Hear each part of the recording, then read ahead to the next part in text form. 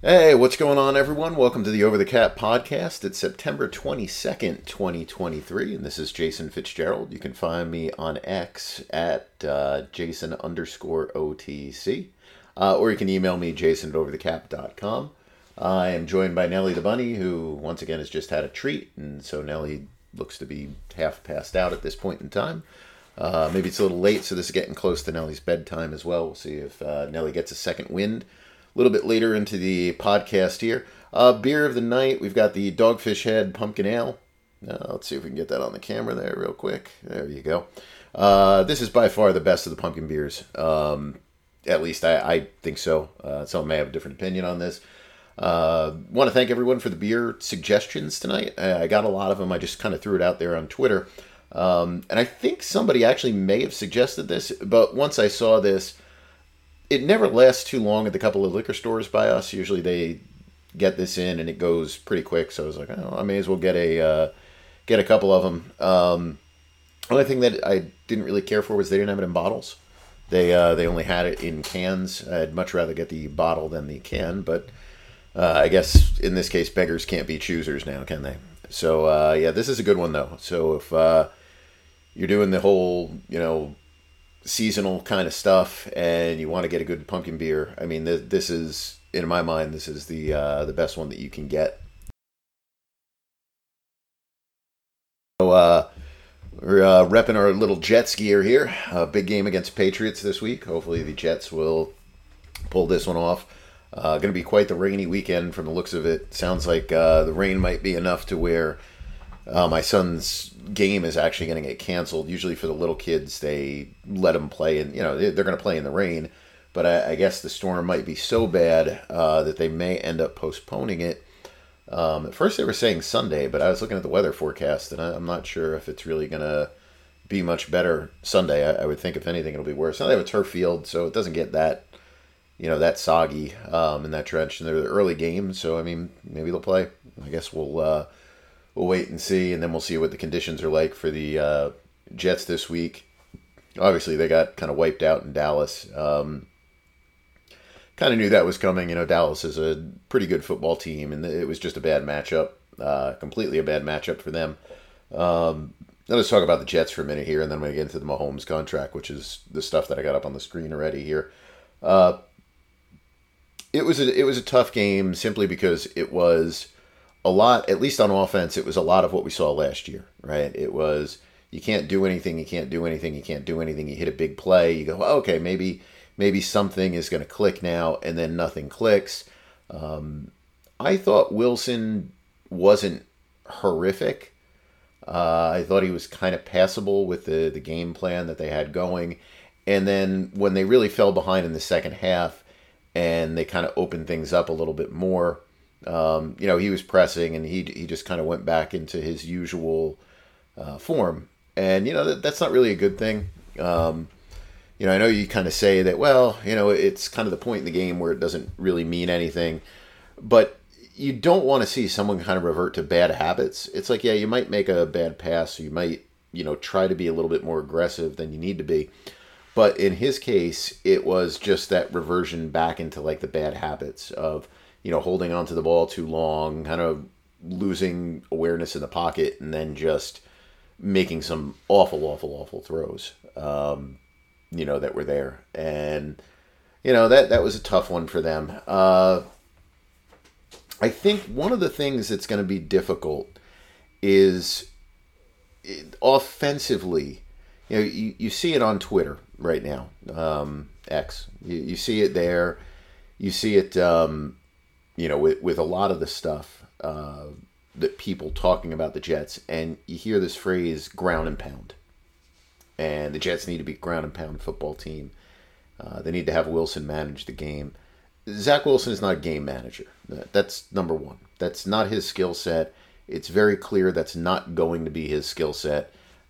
I don't know if there can be anything with him or not. You keep your fingers crossed that there could be something. But if there's anything with him, it's going to be letting him just sling the football and having to deal with the bad that comes with it. Now, unfortunately, the pocket presence is so bad, I don't know how much leeway you can really give him. But it is what it is. You're looking to win games, and I think that's probably your best avenue to do that. Is to kind of let him go out there and sling it, and whatever happens, happens. And if things go that bad, you bring in somebody that can play more of that, that game that is trying not to make mistakes, but at the same time being able to complete some easy passes and move the sticks and that kind of stuff. But when it comes to relying on the running game, the Jets aren't that kind of team either. People look back at that 2009, 2010 era team with the Jets, and they talk about that running game, and you see some of these couple of teams in the league that do that. And obviously the league is very different now than it was back then. But the thing that the Jets had at that point in time was they had a very physical offensive line. The 2009 group was, I think, DeBrickashaw Ferguson, Nick Mangold, Damian Woody at right tackle, Brandon Moore was probably at guard, and Alan Faneca, I think, was left guard. I mean, those are really good players, and you had a lot of continuity. Mangold and Ferguson had been there since 2006. Moore was there from 2004, maybe. Woody and Faneca had both come in 2008. So as a group, they had an entire year together to, kind of come together and, play with the guys on the team, play with their backs, just get used to everything. That was a line that was really going to move you, and they had running backs on that team in 2009, 2010. Now, 2010, Faneca went out. I don't remember who were the guards in that one. Is that Ducasse and Slauson, maybe? Whatever it was. I don't know. But the other guys were still there. They had a system, and they had running backs there in, Thomas Jones and LaDainian Tomlinson the following year. Was that... Oh, I'm trying to remember who else was on there. I don't remember how much of a chance Washington was getting at that point in time. Is Jordan on those teams? I can't even remember at this point.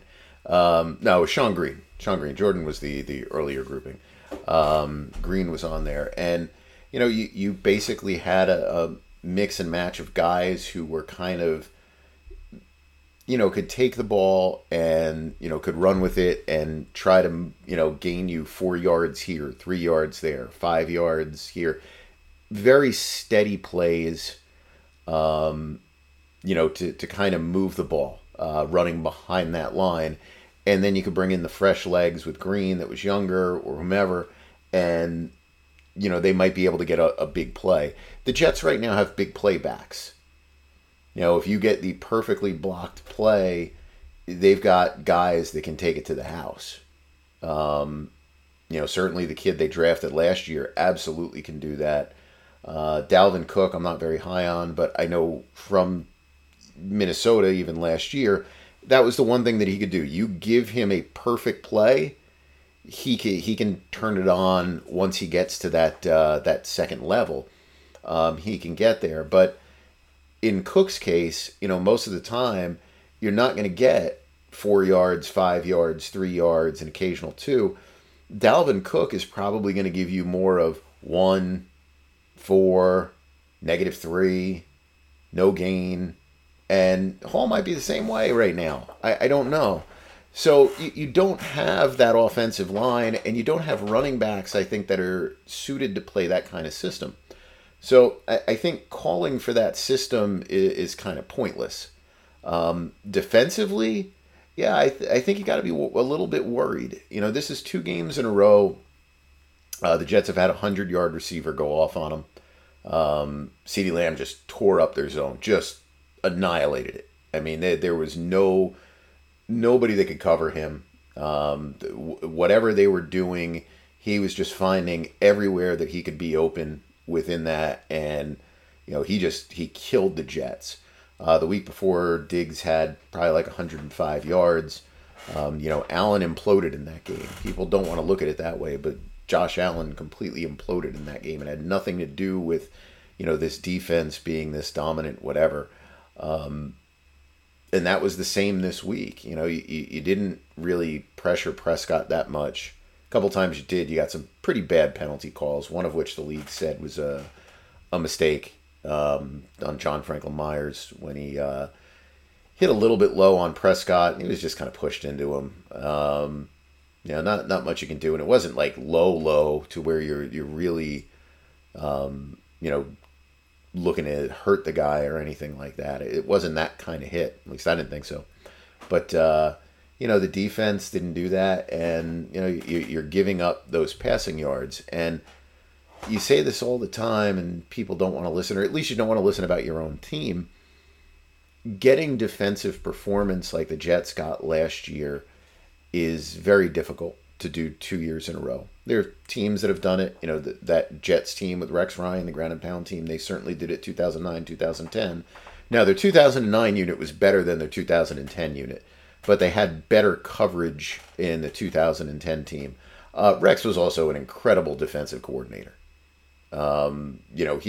He did stuff defensively that was like top tier kind of stuff when it came to scheming and game planning. I don't get the feeling that that's Saleh's thing. I said it last year when the Jets played well, it was more along the lines of my guys are better than your guys. They're going to win their matchups versus I'm doing something to confuse you. I'm doing something to create these pressures. I'm doing this. I'm doing that. I didn't feel like it was really that last year. So I think that's one of the worries that you might have this year with how the defense is going to play. Now, it's only 2 games in, and I always say that, you don't read much into 2 games anymore. It used to be 2 games and you can kind of panic a little bit. Now, Jets got the first win, so you wouldn't be panicking right now anyway, even with Rodgers out. But certainly after 3 games, you can start to sound the alarms a little bit. 4 games is really where the teams, I think, kind of come into their own. So, we're going to see how things go this week. But if the Jets, now the weather might prevent it, but if the Jets go out there and they have trouble covering these guys and the Patriots, who just really aren't that good, that would be a pretty bad sign, for how things would go. But Cowboys just had the way with the Jets defense, this past Sunday. No idea what happened to Tony Romo. I mentioned this during the game. It was just like, a lot of times I don't listen to the whole Romo game. I'll be in and out on a lot of the football games, and he obviously doesn't do a lot of Jets games. It was like within the first 5 minutes, he had 3 most important matchups of the game. Like how that quickly can you have all these important matchups, most important matchups, and none of them really made much sense. It was like matchup number 1. What's going to decide the game? Quinnen Williams versus Zach Martin. This is a game being quarterbacked by Zach Wilson. And you think your key of the game is the Jets defensive tackle versus the Cowboys guard? That's going to decide the game? So that was then changed to Zach Wilson versus himself. That was the next one. That's essentially what it was. Can Zach Wilson play mistake-free enough in the first half to where he has the confidence in the second half to do well? Then that was followed up by the Jets' red zone defense versus the Cowboys' red zone offense. That was going to decide the game. It's like, I like Romo, but I think Romo's kind of fallen into this trap where everything has to be like the last 2 or 3 minutes of a very exciting football game. And the majority of football games aren't that. And I think sometimes, I guess he's trying to make things sound much more important, much more epic. And it's like, just let the game breathe sometimes. And it's not that it was unlistenable. I've listened to broadcasts specifically in the preseason that are, you just can't listen to it. You got to put the radio on or something. But this was, this was a tough listen. Let's just put it that way. It was a tough listen. So anyway, enough about the Jets. Let's go on to something different here. So let's go on to Mahomes. And that was the big news this week. And I think this is a real interesting one to look at and to break down, because a lot was being made of this epic, historic, decision by the Chiefs and all this stuff. The way that the details were leaking on it so quickly. You get down to it, it really didn't do much anything but a really smart way of the Chiefs kind of avoiding what could be a bad situation in the future. Patrick Mahomes signed a contract that was just absurd years ago. 2 years ago, I guess that was in 2021. It averaged about $45 million a year. It was a backloaded deal. The front end of the contract averaged like 39.5. Back end of the contract averaged, about 50, give or take a little bit. Made no sense. Nobody signs contracts that long in the NFL anymore. It's always a negative for a player when you do that. There were a large number of quarterbacks in the late 90s, early 2000s that signed contracts like that, mainly because there was this big rush to be the first player to get like $100 million contract, or to be a player that topped $100 million. And then you realized you made a big mistake because you started to see these younger players making more money, and you were locked into these deals and you didn't really have a way out of them. So you played a decade at, if you were a great football player, let's say like a Brett Favre type player, you probably played a decade for about $10 million a year. And, at the same time, you're watching other great football players. Peyton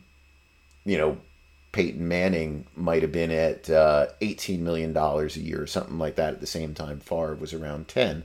Now, that would have been on the back end of Favre's contract, but, Eli Manning was probably at 16. Roethlisberger was, probably like 13, 14. Phillip Rivers might have been in that same area.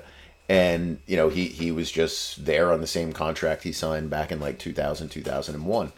So Mahomes took this contract that was supposed to be a legacy contract. It's supposed to be a contract that gave the Chiefs the financial flexibility to be able to, get this great team around him. And the bottom line was, as soon as you saw somebody whose salary was considered too expensive for Kansas City, they moved on, right? Tyreek Hill. That's a big star player.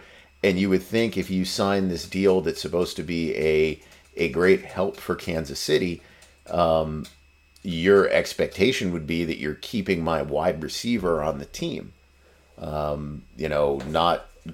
Not trading him away because he's looking for $25 million a year and you're only offering 20, whatever the number might be. So, that should have been eye-opening there when it came to how little benefit that you were really giving the team, or how little of a benefit the team was going to give you for supposedly doing this legacy style contract. In my opinion, it was a contract that was done by legendary agent, right? Lee Steinberg, just a legendary figure in the NFL. Everything with the Jerry Maguire stuff and all those things. He came from that old generation. And in that old generation, that's how stuff worked. So I think there was a push for it to where it was almost like the old school and the guys that he worked with in his agency that are obviously much younger, and a new school sense of, okay, how do we structure this from a guaranteed perspective? How do we structure this with roster bonuses? How do we do this to, have these cash flows go? What are the ways that this makes sense if you were to move on from him to where he's still going to get paid a very high amount of money if you were to cut him? What are the different ways we can do this? But the bottom line, and this is his old contract here, this is pretty much all the new years, it was just way too long. And there's no way around it. So, everyone comes in, they're like, oh, they fixed the deal. Now he's the highest paid player in the NFL, and none of that is really true. But let's get into what they did.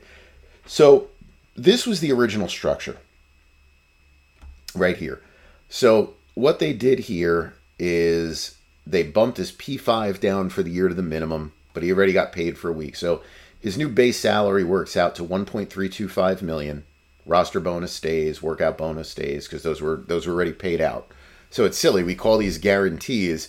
This was paid out in March. This was earned in, May timeframe.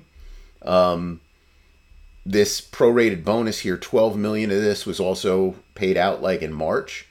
So it's silly to call it guaranteed because it was already paid. But hey, that's how that's how the cookie crumbles with some of these deals here. We've got, let's see, his salary jumps this year from 40.45 to 56.85, which is a pretty big raise, right? We go here, and his cap charge decreases a little bit, and I have a chart on that. I'll go over that in a minute. Cash salary the next year jumps from 37.95 to 44.5. Then we go from originally what was going to be about a 42 to a 50, then a 57 and a 53. And then we get this, where you see his salary drop to 27.175, 35, 46, 48. These are all numbers that were, that are low, and people looked at these, and it sometimes you get into these contracts, and you can see how they have these splits here with the roster bonuses, and then when you get to 2026, we flip the switch, right? The roster bonus is only 10.4, and we got a high base salary. Here we have a roster bonus of 6.1 and a high base salary. So when you start looking at these things, and you try to look at them without just somebody telling you whatever. And obviously, most of the details when these things come out are going to come out through an agent. And everyone was saying the deal is intended to be reworked either during or after the 2026 league year. When you look at this breakdown in the contract, and we'll get into cash comparisons as well in a minute, while teams certainly can rework it, and they might, do it for whatever reasons, you're not going to get into, when you look at these numbers, there's no guarantee that it's going to happen. What they're doing here is, by not having these roster bonuses, have big money attached to them, they're giving themselves time to basically work out something if they have to. But the salaries themselves are high enough to where there's really no need to have to work out a deal. There's really no need when you look at these numbers and you're saying, well, if you don't want to play football, you won't earn $45 million. If you don't want to play football, you won't earn $46 million, during the year itself, right? The roster bonuses or whatever, they're obviously big money too, but if you missed a game here, just for example, you'd miss out $2.5 million each game if you were worried about somebody holding out. Plus, you'd void a bunch of guarantees in your contract. So you've got a bunch of different things here, but there's nothing here or here that tells me that there's a reason for them to redo the deal or a need to get it done. The first point in time where you really see something that stands out is 2028. And that's because the salary dips all the way down to $27 million. And, that's probably a point in time where the money is at a point where, yes, the player can hold out and it's not probably going to be as big of a deal. Obviously, he would have earned before that $261 million in the last couple of years. So you've got a financial windfall behind you too, to sit back on if you wanted to get to that point. So, that to me, this to me is the year where something gets done, where they probably add new years, or, you have an ability, again, if you're looking to do it, to where you can move money up. You can take money from this back end and move it up here to get these numbers back into the $50 million range. And it's like you're just you're deferring a problem to the future, but you've got the ability to do it because you have him under contract for 4 years. But this would be the first point where it would make sense for him to say, look, I need another deal, or we need to do something with this because, the contract is just out of whack relative to anything else. But there's nothing in 2027 that you would look at and go, oh yeah, that doesn't make sense for Patrick Mahomes to be earning $53 million. Like, how do you look at that and then regurgitate out, oh yeah, the deal is meant to be redone after 2026? Maybe the Chiefs told them that. Teams do that stuff all the time. They'll offer you a low contract, on a 1-year deal, prove it deal, and, they'll give you the line of, I expect 3 months from now, we're going to be sitting at this table hammering out a big extension. In the meantime, they're signing you for like $2 million, and they're telling you that, so they say stuff, but don't believe any of it. It's just silly. So what does it do with the cap? Now, this is the other thing that I didn't understand at all.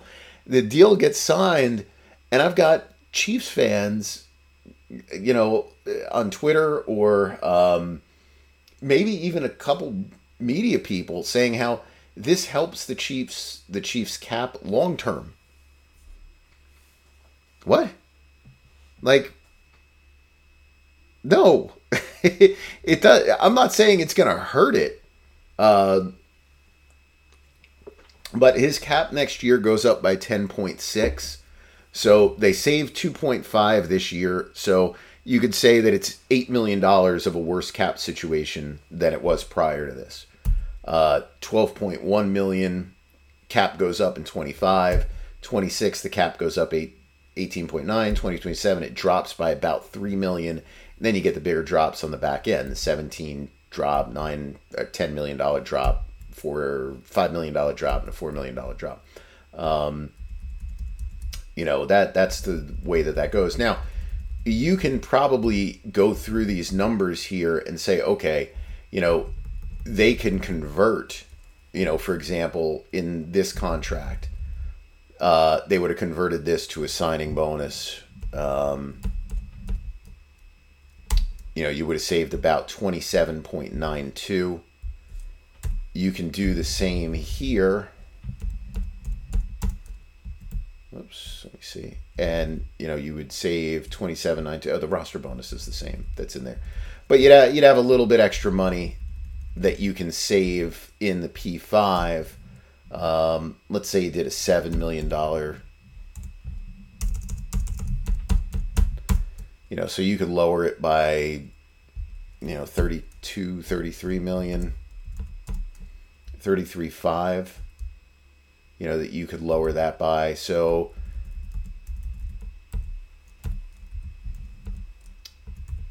you could make up about 5-6 of the difference, give or take a little bit.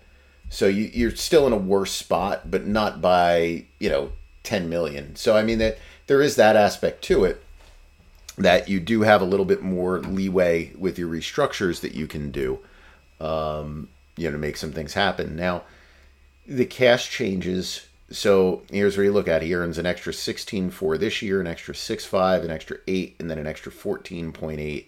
And then his numbers begin dropping. So you can see where they took the money from. Mainly they took the money from 2028, but they took money from every year to, change some of those numbers. And move that stuff forward. Let's just see. Anything important here?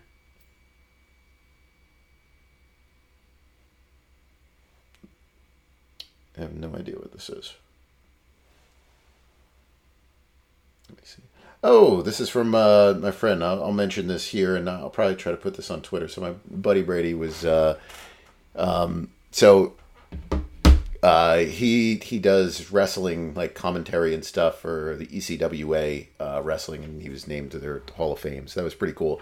I was hoping I would have gotten to go last week. Unfortunately, we had all the stuff going on with the kids and everything else. So he just sent me a link to, I think, the little ceremony that they had for it. So congratulations to him, and hopefully I'll put that on Twitter. I've known Brady for many, many years. I don't get to really see him anymore.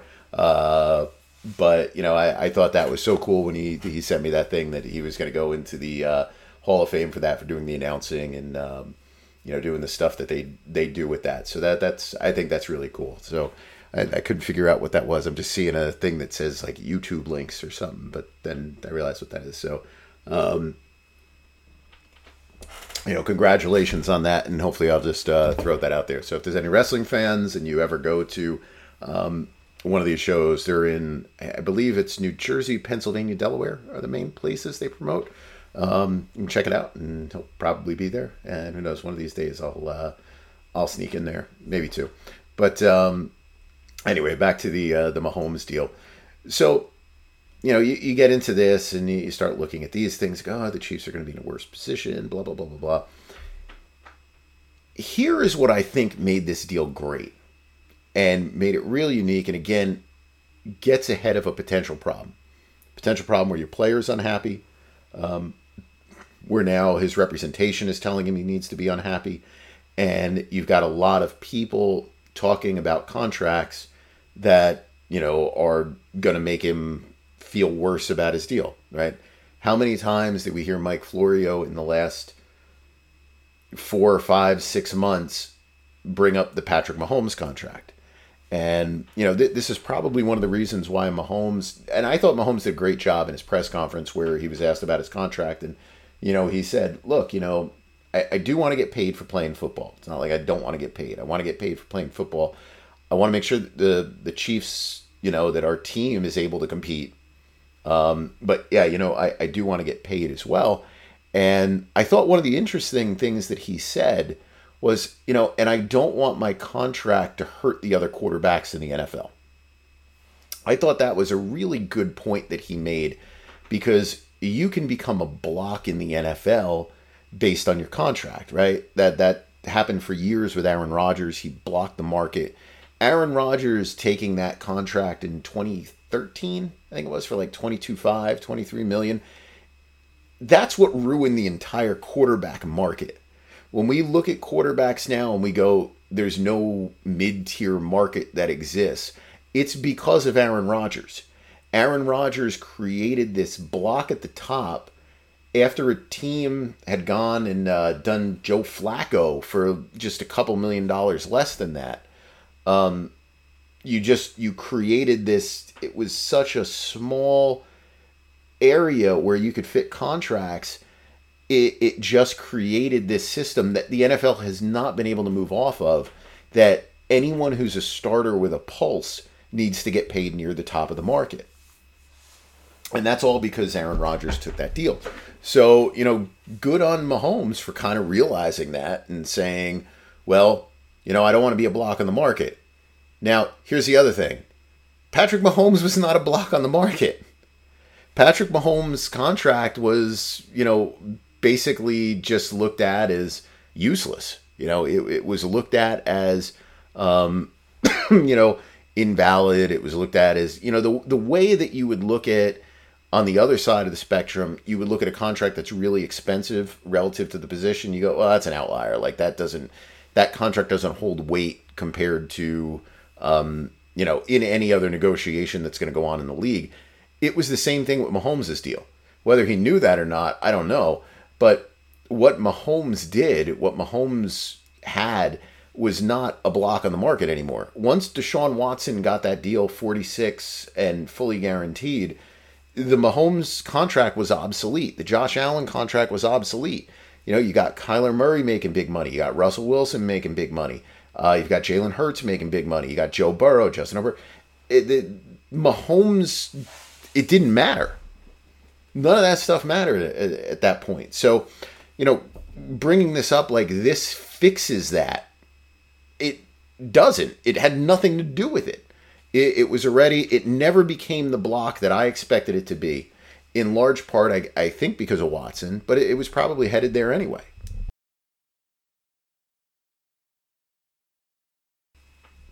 But anyway, here is what I think is really neat. And everyone is making a big deal out of the guaranteed salary on this.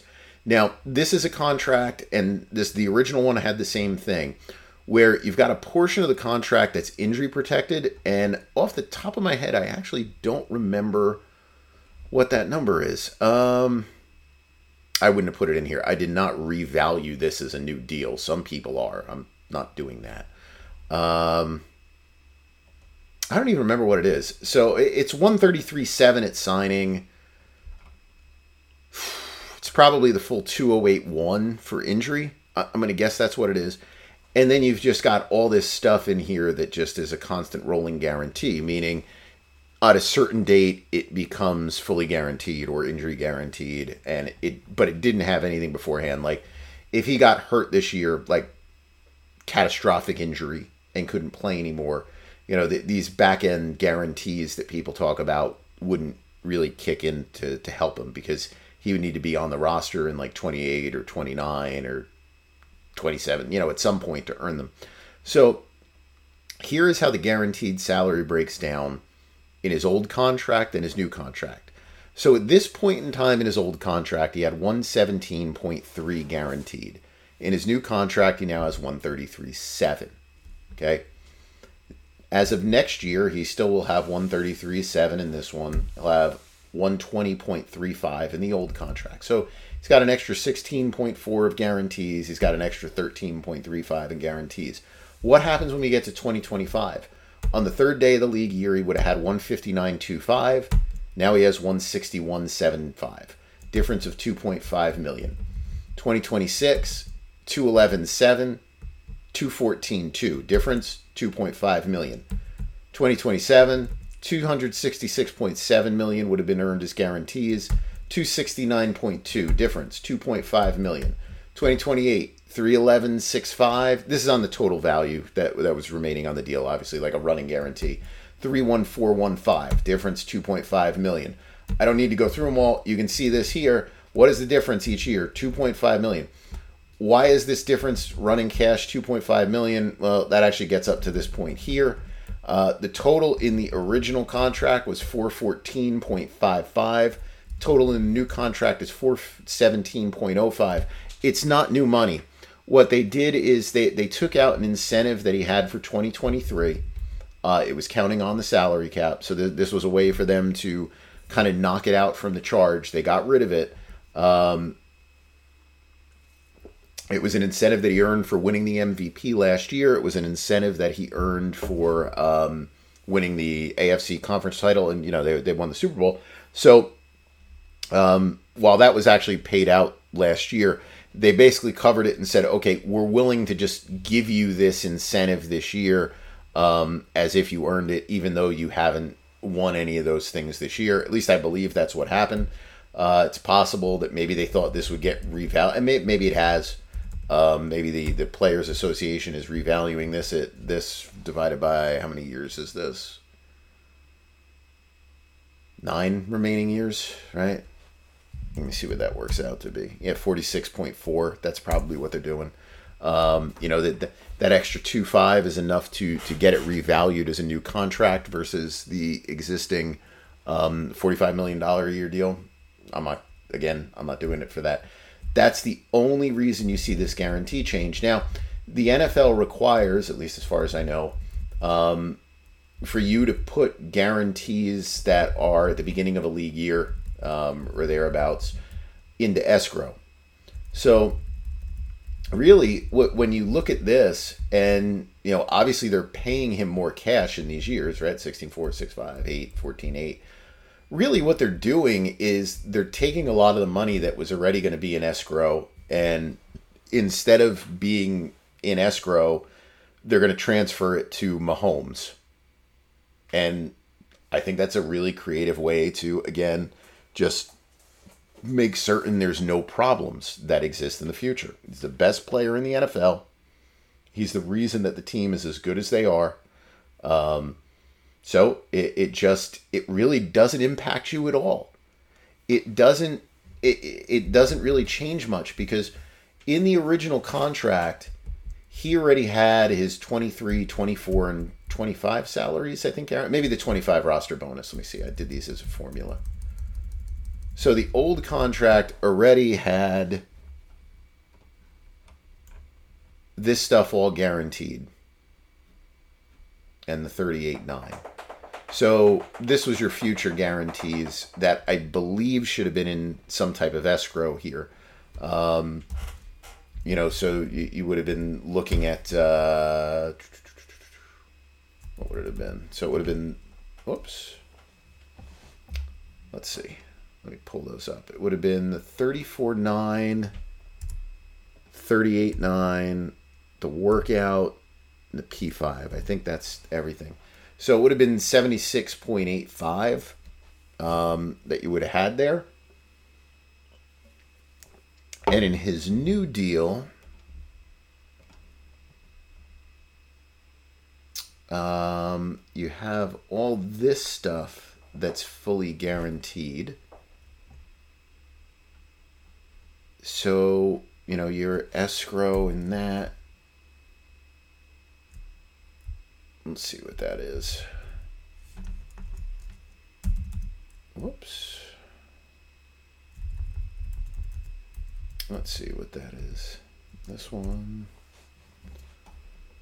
This and this, right?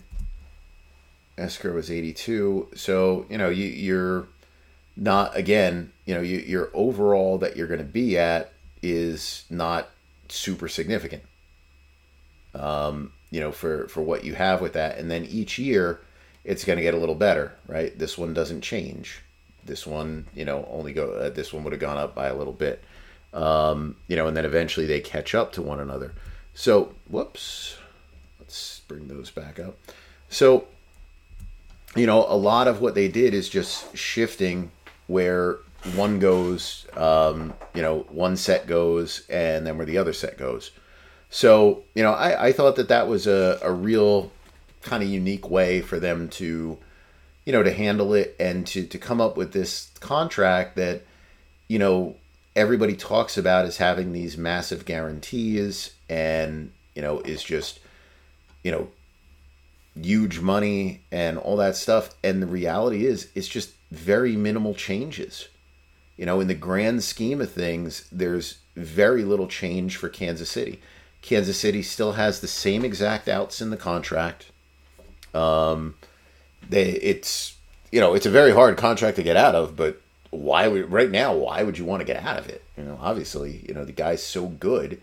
It would really just be at a point where if the team got to the point where it stinks and the player wants out, it's more along those lines. But you still have, or if, he had a serious injury, same exact outs that you had before. Now, what did the Chiefs get in return for this?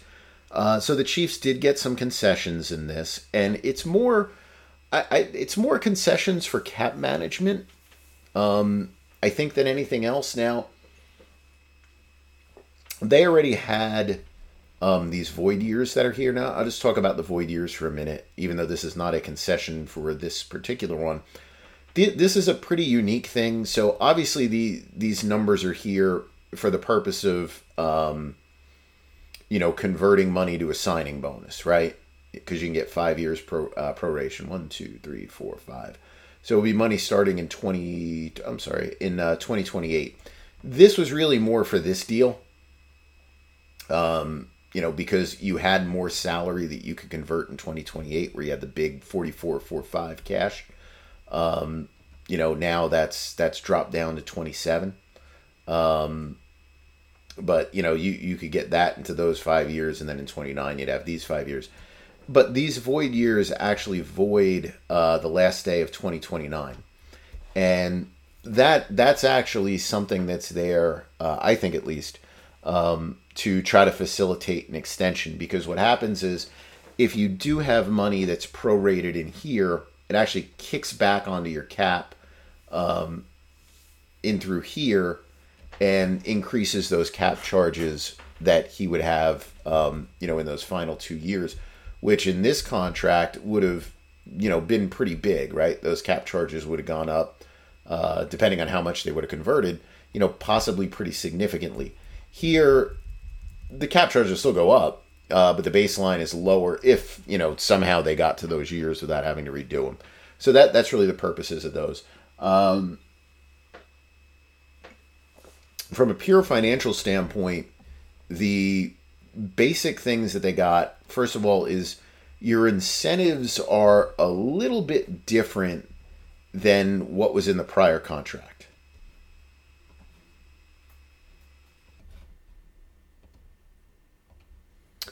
Sorry, I had to jump up there for a second. The incentives here, basically what they did is you took incentives that used to be $1.25 million per year if you won the NFL MVP, and another $1.25 million per year if you won the conference championship. All right, and those are going to be valid in all these years. So that would be 2.5 times, what was that, 9 years? If possible.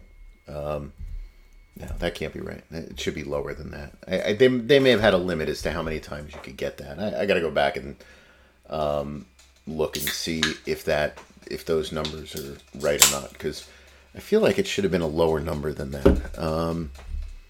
Let me see if I have something written down. Let me just see here. Let's see.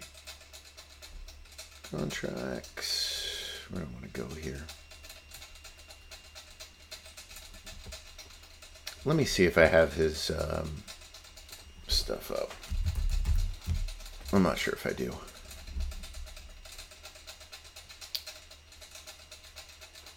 Oh no, okay, maybe that's right. Yeah, he did have $25 million in incentives. Yeah, okay. So no, those numbers are right. So it was $2.5 million per year. That he could have gotten over that. Whatever that was, 9 years left. So 22.5 was still remaining in possible things. I don't know why I was thinking it was lower. I don't think this one is either. So in this one, what they did is, instead of being incentives, all right, let me just get to the criteria first. So the first thing is they made them harder to earn. So they went from 1.25 for NFL MVP, 1.25 for a conference championship win, to 1.25 million per year for a Super Bowl win instead of a conference championship win, and 1.25 million per year for an MVP and a conference championship win. So it's not just getting the MVP, it's the MVP and the conference championship. So those are the two criteria where you can hit it. Now, these are escalators, meaning if you earn it in 2023, it escalates 24. If you earn 24, it escalates 25. So you can earn in 24, 25, 26, 27, 28, 29, 30, and 31. So that's 8 years worth. So this is one of the reasons why they took that out. So that's 8 times 2.5 million? So it's 20 million total. So that's where that 2.5 that I mentioned before, that they just kind of threw him that in there because, he's losing a year, that was kind of incentivized. Really, it's the last year of the contract, but he's losing that. So that helps them.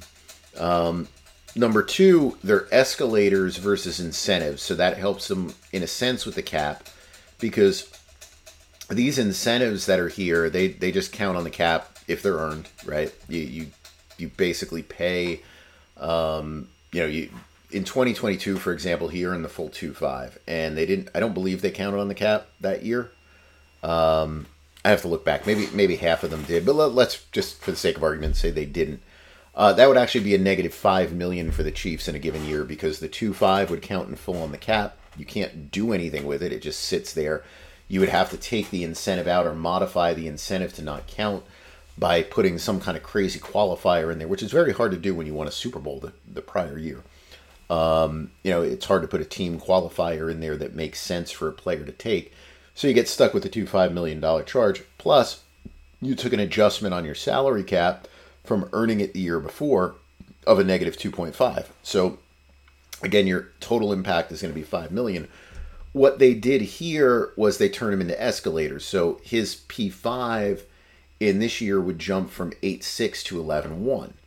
So why is that a bigger deal? So number one, there's no adjustment that occurs from it because it's not something that you earned and weren't charged for the prior year. You either just earn it or you don't earn it. Now that it's rolled into your P5, you can take that and you can prorate it. You can easily convert it to a signing bonus and prorate it. Now, I don't know if he earns these if they're guaranteed. They might be. I'm not 100% certain. And again, in the grand scheme of things, it doesn't really matter when you're talking about a player like this. But in theory, incentives once earned are yours to keep. Incentives that are escalators that just add on to your salary the next year, they're not yours to keep. That's similar like the proven performance escalators or something like that I complain about, that you get this money added onto your contract and the team doesn't have to pay you a dime of it, and then they just give you a pay cut. So, the same would hold true here.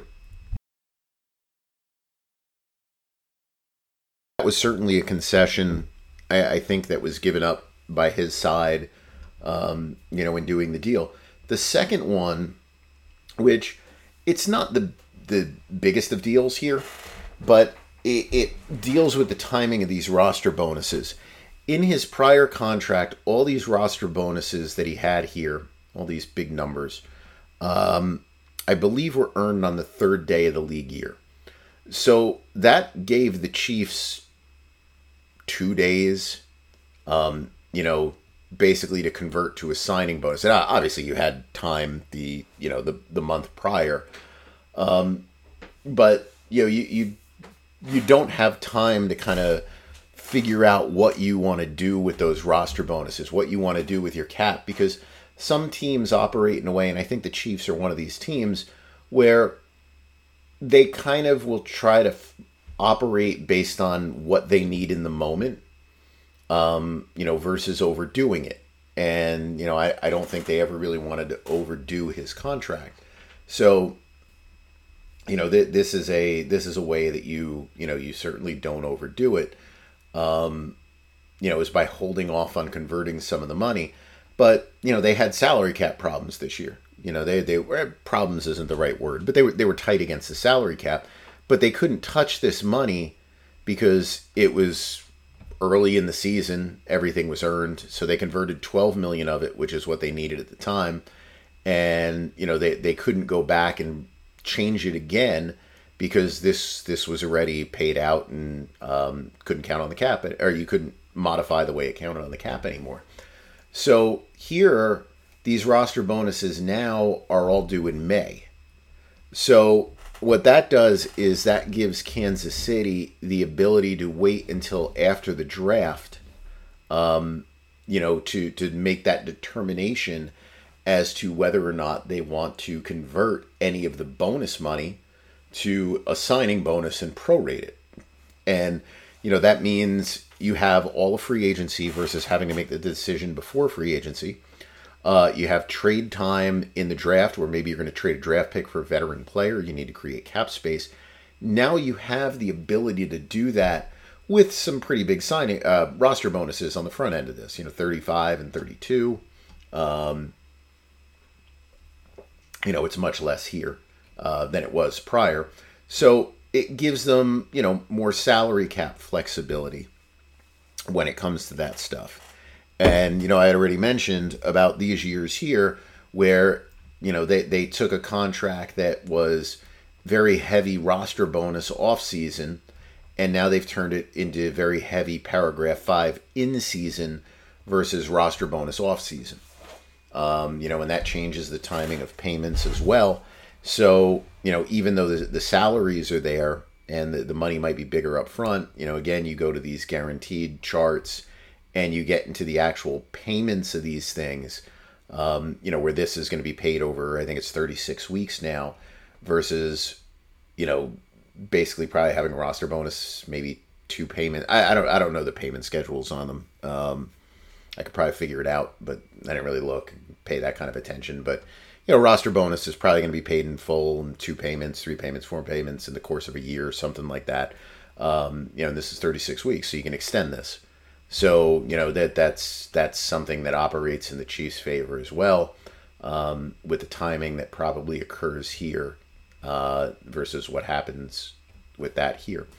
Workout bonuses, they increased. Obviously, you actually have to earn them, even though they're guaranteed. You got to show up for them. So they moved a little bit more money into these. Again, I don't think he's ever missed any of the workouts. It's just a way to cover yourself in there. The other thing with this deal, I think when you get into this and you get into the cash comparisons, and this is some of the stuff that people were bringing up. And let me move this up because I hate the little blank spaces. People were bringing up a lot about how you came up with this 208.1. And this is very clearly why. And this was the selling point. It was, okay, what's the biggest contract in the league? Lamar Jackson is going to make $208 million in, I don't know why that's in currency. Let's change that. All right, there we go. That's the big deal was, well, the value of Lamar Jackson's contract is 208 over 4, 260 over 5. And this is what I get into when I talk about the contract comparisons. When you look at players and you start looking at, okay, well, what are these players who sign these contracts where, yes, their annual contract value is higher than the other player, but sometimes the cash on the front end of it is not higher. Sometimes it's lower, sometimes it's only moderately higher. And that's kind of what you have here, right? Mahomes trails Jackson by a lot, 56.85 to 80, 101.35 to 101.25, 151 to 156. But now you get into 26-27, we've got Mahomes at 208.1 versus 208 for Jackson, then 261 versus 260. And again, this is another reason why I wouldn't look at this 208.1 through 2026 and go, oh, now it must be renegotiated, because clearly the 2027 payment was in mind. They kept in mind, how much salary has to be there in 2027 to say he will earn more than Lamar Jackson. And that's where the numbers came in. Now, you look at Joe Burrow, and Joe Burrow, even though his new money is much higher than Mahomes, and the numbers are much, much higher, we're just dealing with cash. Just the cash flow on a contract, because that's the big deal that was being made publicly. And I have a feeling that was the big deal that was being made behind the scenes when they were negotiating this contract. Now let's look at Burrow. Burrow, 45.5, 111.26, 146.5, 181.76. Now, let me just bring up Burrow's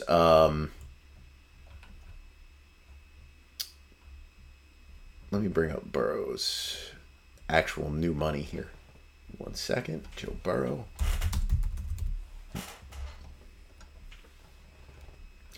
So if you look at Joe Burrow's new money, it's 76.2, 111.5, 146.7, 183. He'd be at 224 through year 4 versus 208.1 and 208.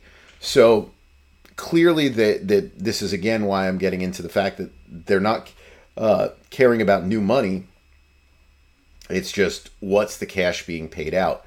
And this, again, is where we get into things being, in my mind, kind of really creative, really genius, really smart by Kansas City. We've set a benchmark, right? We're negotiating. We might be working with a different agent this time as the lead. This is what we're looking at right here, right? We're comparing these years.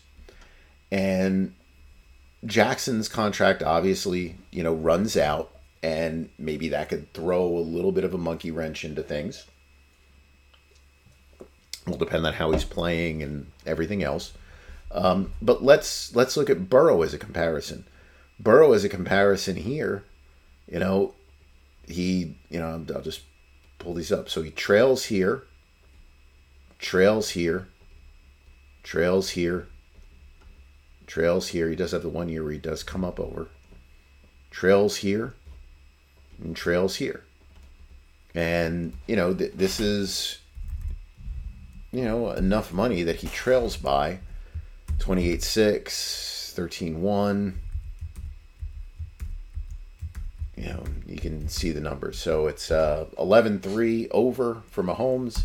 Then Mahomes is 9.9 under, 4.8 over, 26.34 over, 42 over, 28.665 over, 13.1 over. And again, they're dealing with a 5-year bucket. But even if we get into these years, he's still the highest paid player. And this is one of the reasons why I say this is genius for him is this contract for Lamar Jackson is incredibly unique. Why? Lamar Jackson made it to free agency. So Lamar Jackson does not have to deal with the concept of the new money versus the total money in a contract.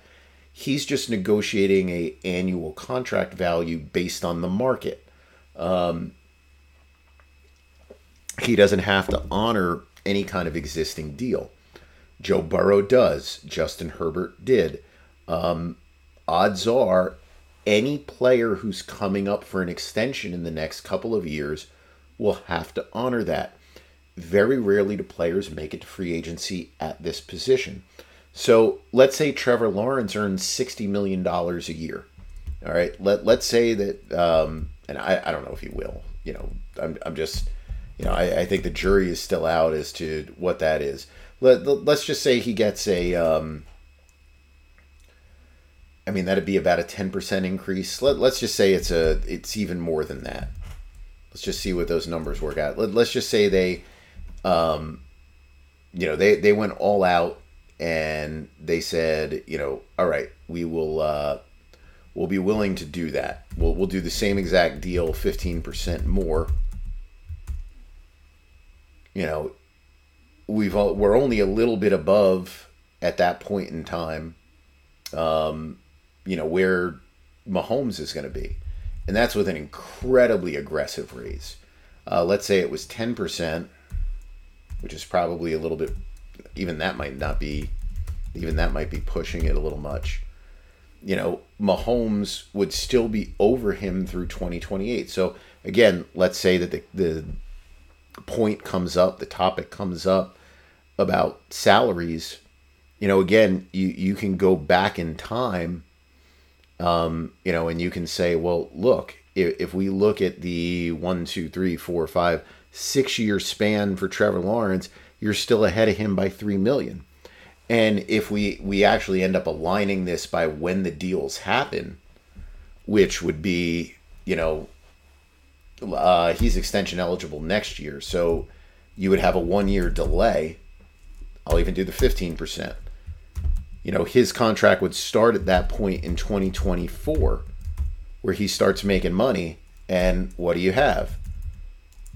Over the same periods of time, you're going to look at this again and you're going to go, well, here, he had earned something in 2023, but you're going to drop back to that and you're going to go, well, you're pretty good over him, over 2023 to 2028.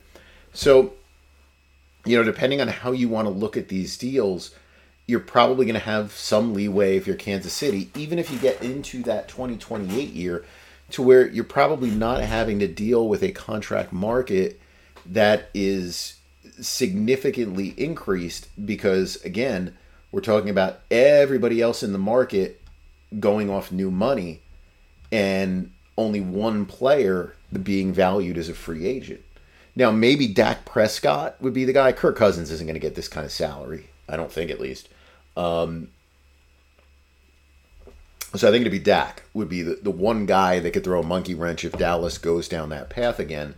But I think that, again, this kind of discussion is really smart. And then the other thing, again, where you talk about setting parameters for the future, assuming it's same agents and everything else, even though we have these numbers that are low, we say, well, we're going to have to, obviously add on to them and everything else.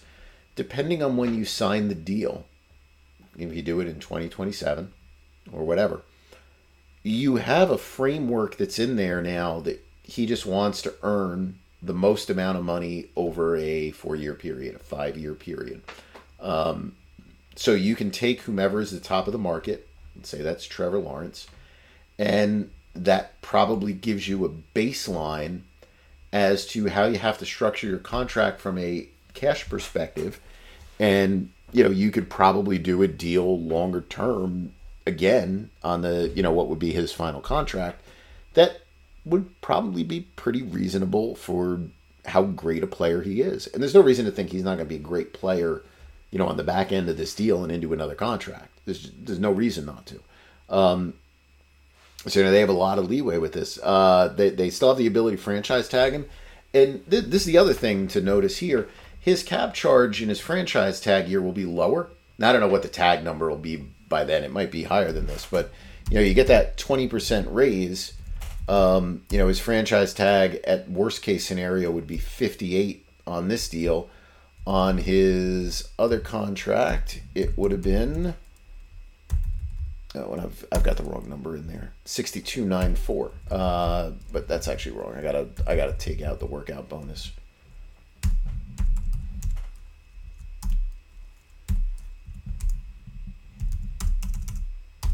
So it would have been 62.8 on that one, and on the new one it would be, because I think they have to dump those back in.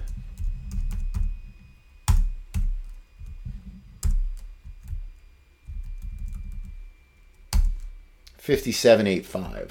So they save themselves money on the franchise tag as well, if things were to get there. Again, I can't imagine that they would ever get there, but if they did, they save themselves money.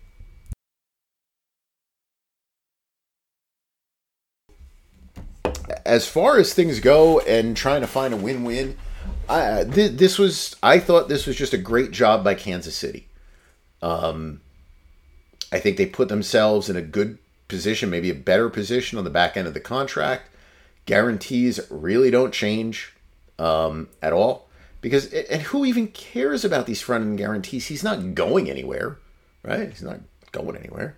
You don't make a material change in your dead money if you trade.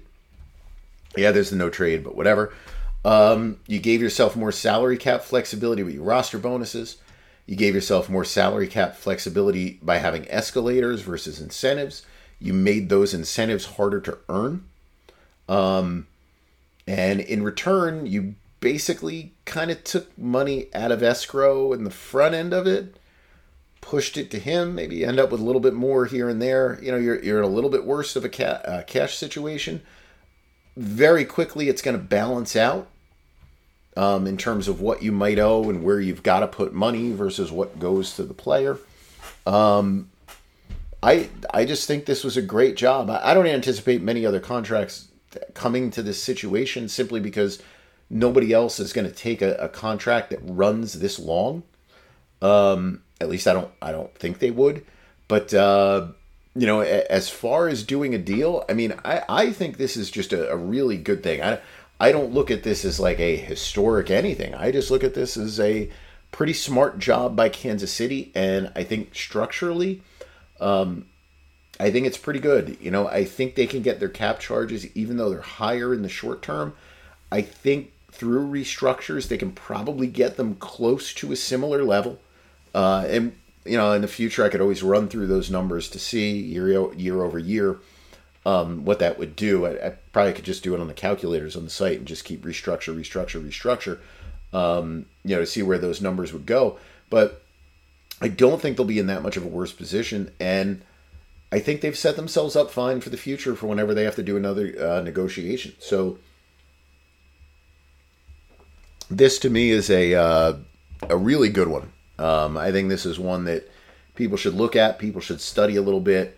But don't just get caught up in, wow, it's massive, 133.7 guaranteed, 208.1 guaranteed for injury, 4-year, 208.1 running cash, and then, hey, they'll do a new deal after that. There's so much more to this. It's just such a It's such a unique little deal. Little, kind of restructure or whatever. I just found this to be a really good one that was done. And so, I give a lot of credit to the Chiefs on this one, even though most of the credit is probably going outside of the Chiefs and going towards, Mahomes' side for getting the Chiefs to reopen the deal. I don't know. I just think this is just a really smart move by Kansas City, just to get ahead of this whole possibility, of something getting worse. And in the grand scheme of things, it's not going to impact them whatsoever. For the most part, a little bit more on the cap up front, but really not going to hurt them whatsoever. That went on for a while. The other thing I wanted to talk about a little bit today was San Francisco. They extended their coach, the GM. I think everybody knew that was kind of coming. Waited until after the game. Waited until after the dust settled from the Trey Lance stuff and everything else.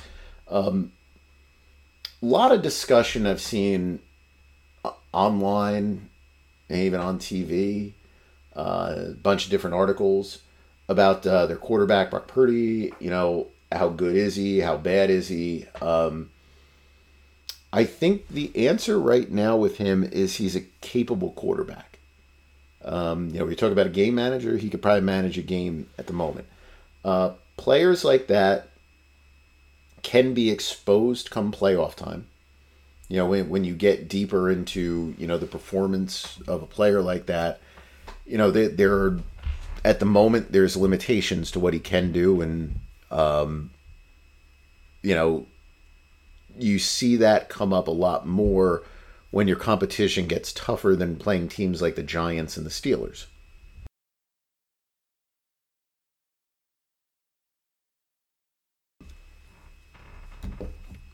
But you've also created an environment where he does have a chance and an ability and a time to develop.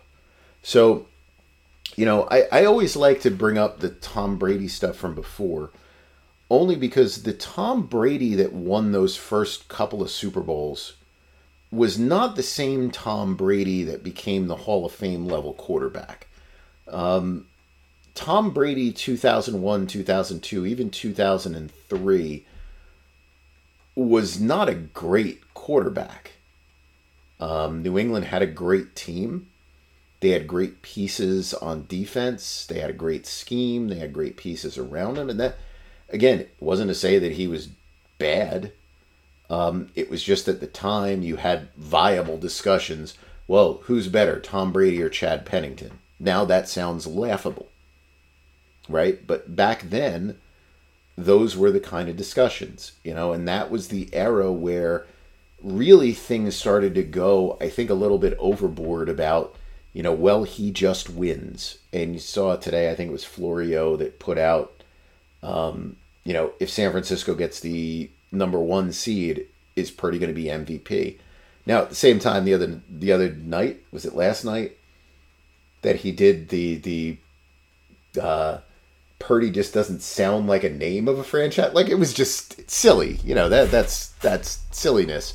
But it's like, well, then he should be MVP. And this is, again, going back to that stuff, this is where we get overwhelmed with the, he just wins concept. And really, it goes back to the Brady and Manning, the first part of their, rivalry, where Brady's teams were constantly coming out on top. And statistically, you could not make an argument that Brady was even remotely in the class of Peyton Manning. But Brady's teams were constantly winning. They owned the Colts. I mean, they just slapped them around. So at that point in time, you started to get into this concept of, well, it's those Super Bowl rings. Then you had the Super Bowl MVPs and all that stuff. And, it changed the narrative. And I think the way that we looked at quarterbacks, when we looked back at those quarterbacks from the 80s that won the Super Bowls, right? Jim McMahon was 85. Phil Simms was 86. '87 was probably Mark Rippon. Then you had the Montanas back to back. Then you had Hostetler. Doug Williams was '91. So, you had all these quarterbacks that clearly you didn't try to make an argument that Phil Simms was better than Dan Marino. That would just be stupid. And I understand where Simms looks at things now, and Phil Simms probably feels, deservedly so, that he should be in the Hall of Fame based on the fact that he won a Super Bowl, and his numbers were probably as good as some of the numbers of the guys that maybe got in that are kind of from that era. And what hurt him was the fact that he got injured in the year that Hostetler won the Super Bowl. Because if Phil Simms got that second Super Bowl under his belt, he's like, man, I should have been a shoo-in for the Hall of Fame. And I can understand that logic, especially with the way that the game has gone now. Course that we have on quarterbacks about the whole concept of, they just win, or, it's the winning concept that, makes things really important. The truth on it lies somewhere in between, and people shouldn't get upset when people say, Purdy might not be a great quarterback. But I think he can be open-minded enough to say that, okay, he's going to have the ability to possibly develop. But San Francisco, let me just pull this up here. And I probably should have done these with the NFL averages, but I didn't mark it up, and I know we don't have them here. So this was how they compared to the Giants, from a salary allocation standpoint. Oh, I forgot. I have a screw up on this. I think Nick may have changed the... I'll just put it in here. I probably just have to get a new style sheet for it. It'll work fine here. So this is our position allocation. This is the stuff that I pop up every week. So you can see they have a big spend at running back, big spend at wide receiver, pretty big at tight end. Giants are big at tight end too. Let's see what these are for. I don't know why we're getting those lines in there. Pretty big spend offensive line, pretty big spend interior defensive line, even though the Giants are higher. Giants spend at edge. Giants spend at linebacker. They don't spend on safety. Moderate spending at corner. Looking more at a system level there. But look at this gap. This is what the Giants spend on their quarterback room. This is what the 49ers spend on the quarterback room. And my guess is outside of, a couple of teams that are just throwing rookies out there, like, a team like the Bears, who are... I don't even know what to say about Chicago right now. They're in that position. When they play against most other teams, you can see these giant gaps that are going to exist that are there. Seahawks even. Rams. Yeah, I don't know why we're getting those stripes. Unless Nick has something for players on IR. That might be what it is. Nope. And in fact, it does. That might have just been added in. I don't think that was there before. Buccaneers probably have a lower cost quarterback room.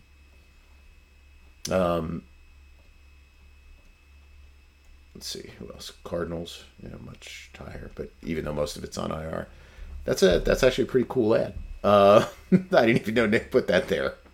That may have been there before and I didn't notice it, but I have a feeling that's new, and that's why my style sheet's not updating on that. But anyway, you can see this giant gap, and when you have these really cheap quarterbacks, and this is the equivalent of what went on in Dallas when Dallas had Dak Prescott under his rookie contract, that he was just dirt cheap. It gives you an ability to build a potentially special team, around that player. In dead money wise, unlike Dallas needed Dak to get out from some bad stuff. San Francisco's in an okay position, right? They're around average with $28 million in dead money. So not awesome, but not terrible by any stretch of the imagination. So that they're able to build this really kind of unique team around him. You get good skill position players at running back, receiver, tight end. You get a good offensive line. You have a good defensive line. You have great linebackers. And, you're kind of a system back end with the way that you play defense. So that can cover sometimes for a lot of deficiencies the quarterback might have, or, him learning. It's very similar, I think, in that regard to the Brady situation. But, the thing that's going to be interesting with San Francisco, and this goes for a lot of teams. So if we get into the whole Purdy just wins, kind of argument, at some point he's going to go, well, I just win. That means I just need to be paid. And at that point, if we bring up the Giants again here, and I would imagine that he would earn more than, well, yeah, Daniel Jones has a better pedigree, which still goes a long way. If he earns around what Daniel Jones earns, this bar jumps all the way up to here. So if we're increasing by 35 million or so, you have to decrease somewhere, at least in the long term. Maybe in the short term, you can do some stuff. But, you're not going to have your great linebackers. You're not going to have your great pass rushers or your great interior players. You're going to have to rely then more on the quarterback. So the quarterback at that point has to actually play at a higher level because he has to make up for his shortcomings on the roster. They've done a tremendous job of building this roster around him. And I think one of the worst things that I heard in the game, I watched half of the game yesterday. I watched until halftime, and then pretty much if it's not the Jets, I'm not going to stay up to watch the whole thing. I get up, I play basketball around 6. Today I actually went and lifted afterwards. I hadn't done like anything even remotely heavy in a while, so I'm actually pretty sore. I did deadlifting today, and I haven't done that in a while. I didn't even go that heavy, and I'm pretty sore from it, but we'll see, because I want to get back to do it. I just haven't had the time in the last couple of weeks. My schedule has been a little bit off, so I just kind of really hadn't done any heavy lifting in probably almost 2 months now. So doing even remotely heavy today has got me pretty sore. But I'm listening to the game, and Al Michaels starts talking about the Trey Lance stuff, and he talks about how they gave up a lot of draft capital to get a player here who, isn't even on the roster. And, then he made the point, and it was just a passing comment, but as the Rams proved, you don't need draft picks to be successful and win a Super Bowl in the NFL. And it's like, what? Like, why? I don't even know how you would equate the two things.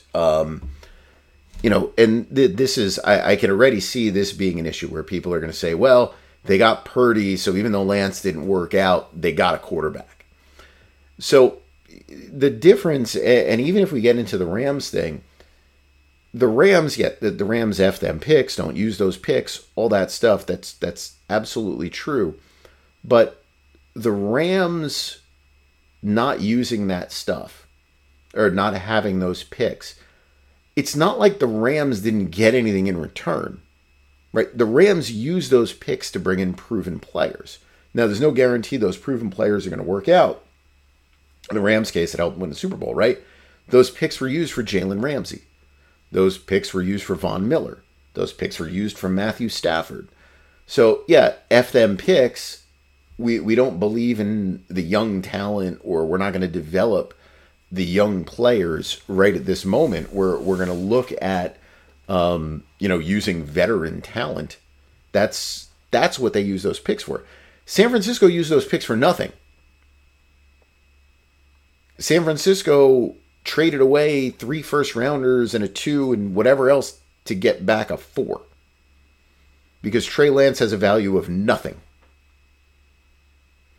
So the impact that comes to San Francisco, and I think I've talked about this before here. If not here, I've certainly mentioned it on Twitter before. The impact that comes to San Francisco isn't so much, the 2022 or even the 2023 league year. It's more what happens in 24, 25 when those picks that you would have had would be developing at that point into starters. Now, they may do well enough on the back end of these drafts to where you say, okay, they're making up for it because they're finding talent elsewhere in the draft.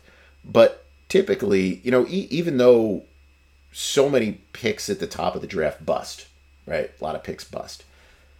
The NFL still does a pretty good job of identifying talent. On average, your top picks are more productive than your second round picks. Your second round picks are more productive than your third round. Third is more productive than the fourth, fifth, sixth, seventh, and so on.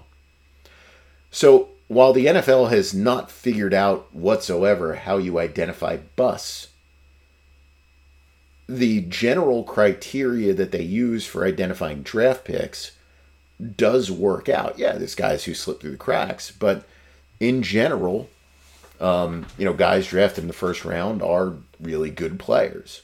Players drafted in the second round and third round are pretty good players. So when you don't have those picks at all, you're losing, access to what would be pretty good, cheap players. And if you have a quarterback that ends up looking like the Giants, you start to say, well, where do you cut corners? And you look at a team like the Giants, and the Giants, for example, running back spend way lower than San Francisco. Now, I'm not going to care about that, but it is much lower, even though they have a Barkley on the team. Wide receiver spending, clearly much lower. Tight end spending is about the same. Offensive line's a little higher. Interior is a little higher. Edge is like a gigantic gap.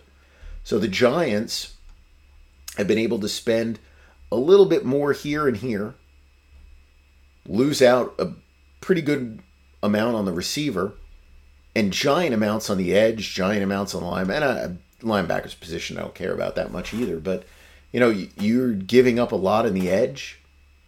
You're giving up a lot on wide receiver. Those are two very important positions in the NFL. And, when you get into long-term, short-term, that interior defensive line spending eventually is going to drop because, now Leonard Williams is not worth what they're paying him for. I have no idea why he's there on that contract right now. But, or at least at that number. But this number, once Leonard Williams is gone, is going to drop by like $20 million. It's going to bring it down to here. So imagine if you took San Francisco and you got to drop this to here, this to here, this to here. Now, obviously, you've got Nick Bosa already under contract, so you're going to have to choose somewhere else. Now Kittle's probably starting ready to break down. Drop here, drop here, drop here. You change the whole makeup of the team to make up for the fact that this quarterback that was dirt cheap is now looking for a bunch of money because, well, he just wins. So, as a team, you got to be prepared to move on. None of the teams will. None of the teams do. They don't have the stomach for it. But I think it's going to be a real interesting thing to watch because it's not really going to be a team that's got that young talent in theory, coming up to kind of cover for these guys as they age. And if you do get the quarterback salary that jumps up, you're not going to be able to go out and sign players like a Javon Hargrave or Trent Williams, and bring those guys in and say, all right, you're the perfect veteran addition to our football team. You're not going to be able to do that. So I think it's going to be pretty interesting to see what Lynch and Shanahan can kind of come up with long term. But I think with Purdy, you be cautiously optimistic.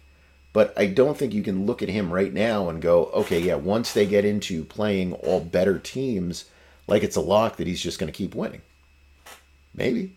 But I think it's pretty premature to say it. But I think it'll be a really nice case study in a sense, trying to build like a modern day New England, from the early days of, what they did with Brady. All right, let's get on to our Twitter questions. I was going to talk about teams this week, but this is already going too long. So I don't think I have anything email. Let's see. Let me check on the phone here. I'll check that, then I'll go grab another drink, and then we'll do Twitter questions. Let's see. I don't think there's any email questions here. No, I think the other stuff was all things that I answered. So, all right, let me grab another one, and then I'll jump back on the podcast here.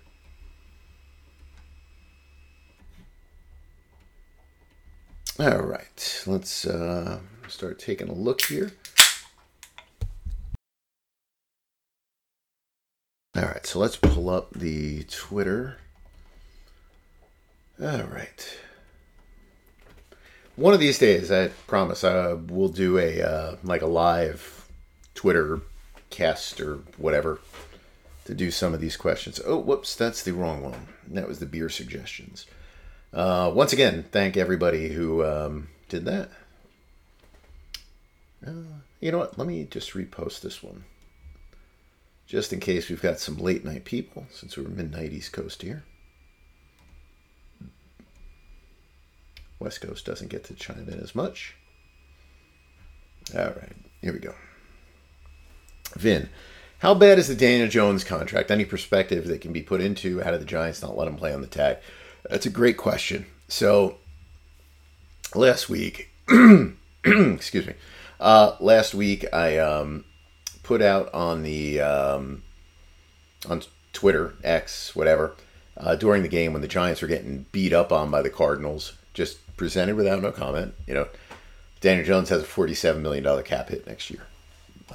Or whatever the number is. I mean, I can look it up. Let's see.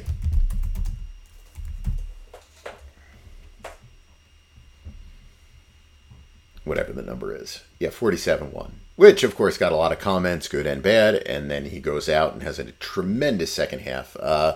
Valuation, we had him as the top quarterback in the league last week because of what he did in that second half, basically. Played great. A lot of people came back on Twitter. You guys don't know anything. You're idiots. Blah, blah, blah. I made a comment to Brad, which, I'll talk about here, too, with the same thing where, it was just an odd decision to extend him the way they did. People like, yeah, it really looks odd, doesn't it? It's like, well, where are you guys all right now after Thursday? Another one of those 130-yard passing performance kind of games. It's... So, the way that I would look at this here, it's $82 million over 2 years. Which is a little bit more, obviously, than if they were going to tag him probably twice. I don't remember what the franchise tag was this year. Let's see. We have those in here somewhere, right? Trends.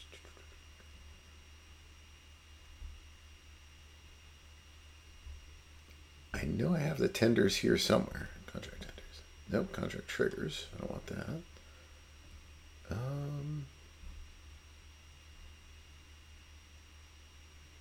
Why am I not finding it? Tender projections. There we go. Whoops. I mean to open a new window, but there we go. So he would have been 32-4. So you would have had him for...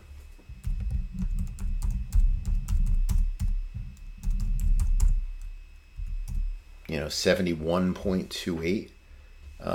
If you had to go the tag route, obviously your cap situation would have been worse, and the Giants' cap situation is not very good, to begin with. So this lets them kind of take the costs a little bit differently. But they guaranteed him 81.5. It's not a good deal. And I don't just say this in hindsight. I mean, I didn't think when they signed it, it made a lot of sense. I mean, the decision-making process here, you go back to last year, right? They had the option to pick up his option, for 2024. And they didn't because he hadn't shown anything that looked like he should be a franchise quarterback. Every now and then, players go out there and they have a good year. Baker Mayfield had a good year probably as a rookie, I think it was. He's having an okay year through 2 games right now. Geno Smith last year had a tremendous year. After just a very mediocre pedestrian, career. Now, a long career, but basically just a backup level career. Players sometimes will have one good year, and when leading into it hasn't been that good, you should be, at the best, cautiously optimistic. They hadn't seen enough to even consider picking up an option. I don't know how, after, what you saw last year, you decided that, okay, this is the player now that you want to be committed to as your guy for the next 2 or 3 seasons. When you have the franchise tag at your disposal. Now, would people have been very critical of them for having to franchise tag him when they could have optioned him? Absolutely. I'm not going to say that would have been the case, but it's better probably to do that than doing a $40 million contract with 82 guaranteed, at signing. Now, the one good thing for them is when you get into 2025, the guarantee itself doesn't kick in until 2025. It's only a partial. So, they can get out of the deal in that year. But, you're locked into him. So you need him to really improve, and they don't have good skill position players. Like, they have in my mind, some of the worst skill position players in the league. And I know they have the receiver they drafted last year, who he did dress last night, so he did play. I don't know if he'll be any good or not. The other guys are just kind of guys. It's like the Colts. It's like it's not a good group of talent.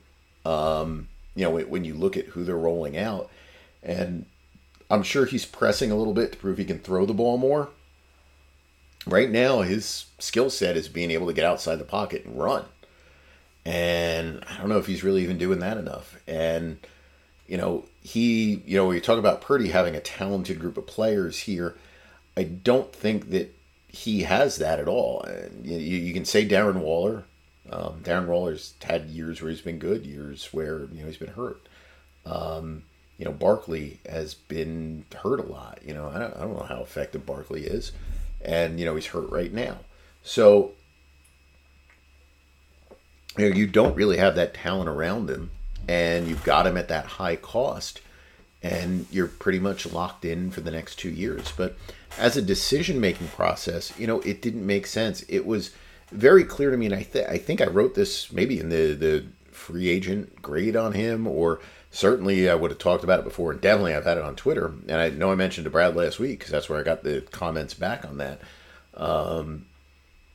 It was a decision that just felt like the Giants had 2 free agents, and the front office was petrified at losing both of them. And once it was clear that they were not going to get a deal done with Saquon Barkley, it was as if they just said, okay, we're just going to roll over and give Daniel Jones whatever.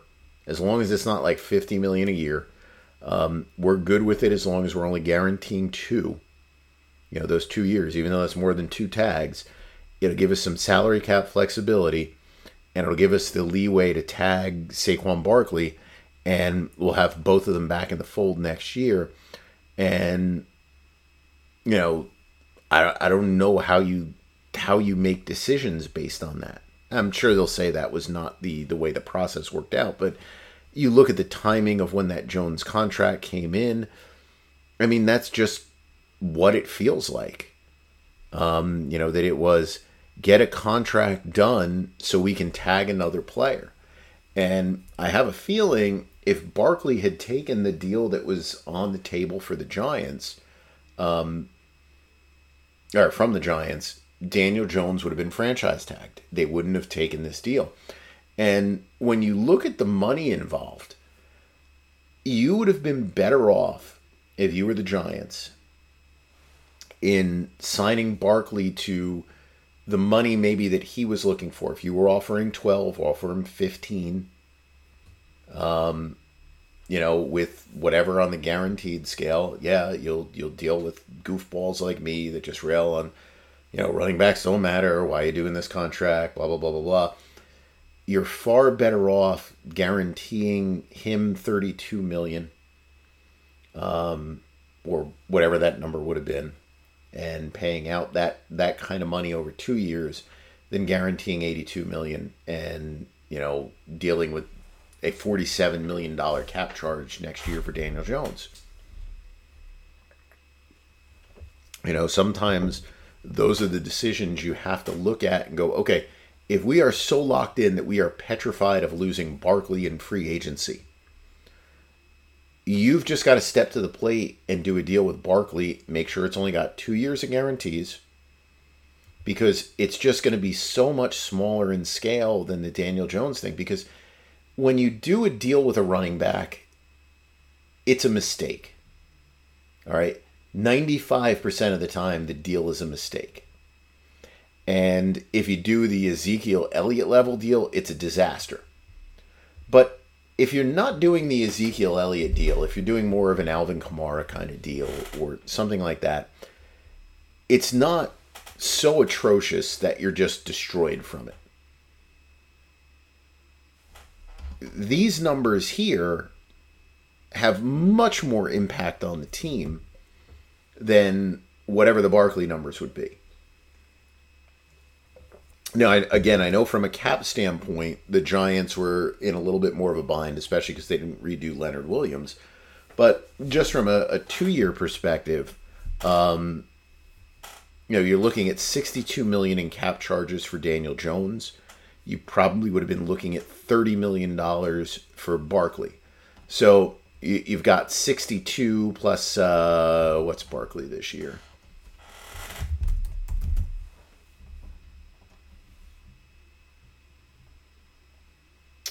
Barkley's 10. So you've got the 62 plus 10, so 72 million for 3 years of those two players is basically what you have.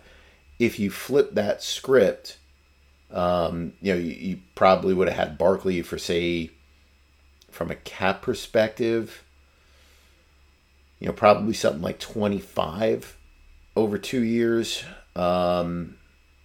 with maybe 10 million dead in the third year. And you would have had Daniel Jones on the tag this year at 30 or 30-ish, and then you just would have bailed. And, that's a far better scenario than 82 million guaranteed, or, however you want to look at it, 62 million in cap charges, $22 million dead when you got to move on from them. And, whatever the Barkley deal ends up being, even if you franchise tag him again, your better play, your more fiscally responsible play, your smarter play, your far less risky play is to go in the other direction. And, this is the thing that I bring up all the time with quarterbacks. Quarterbacks, because of the salaries, the dead money on quarterbacks has skyrocketed in recent years. Teams are too bullish. I know it sounds crazy. You talk about Joe Burrow stuff and everything else. We're too bullish sometimes on quarterbacks, young quarterbacks, when we do the extensions with them. Unless there is something on the horizon that looks like it's going to totally change the market. Dak Prescott a couple of years ago was a player like that. Simply because he made it to free agency. Unless you see that on the horizon, and Dak benefited from the Watson and Mahomes kind of stuff. But unless you see that on the horizon, why are you rushing into your quarterback contracts? You don't need to. There's no reason to rush into a player like Daniel Jones. How much is the market going to change if you're Daniel Jones or if you're the Giants? So Jones signs in 2023. All right. At the time, your top quarterback in the league was at $49 million a year, I believe. I don't think Jalen Hurts got done before that. But, so where did we grow? 51, 52, 52.5, 55. How great would Daniel Jones have to play to get to $50 million? Let's say to get to Jalen Hurts' level. All right, Jalen Hurts made a Super Bowl last year. So Daniel Jones would have had to have made a Super Bowl to get to that $51 million mark. So, you saved yourself, maybe if he could be that good, $11 million a year. Say you saved yourself that. But you took on all this risk to where if he doesn't get there, you've basically got a $82 million bench warmer. Now I'm not saying he's going to ride the bench, but even when you just look at this from a a longer term perspective, let's say they franchise tagged him. What was the tag? 33? Yeah, 32.46. So let's say they franchise tag him to 33. And let's say he was great. And you're never going to complain if a quarterback is great. Oops. So let's say he does $55 million, but on a 5-year deal. Your 6-year cost on that player, would have been about 51. And let's say that he just got to the Jalen Hurts level, which is 51. All these guys signed for 5. $48 million would have been your average value. You're already at 41. And remember, you're at 41 on a 4. So, in theory, it's that. And let's say you were going to extend him a second time. Your next, at the very least, you would have been playing 60 in that front end. Oops, I got one too many zeros there, don't I?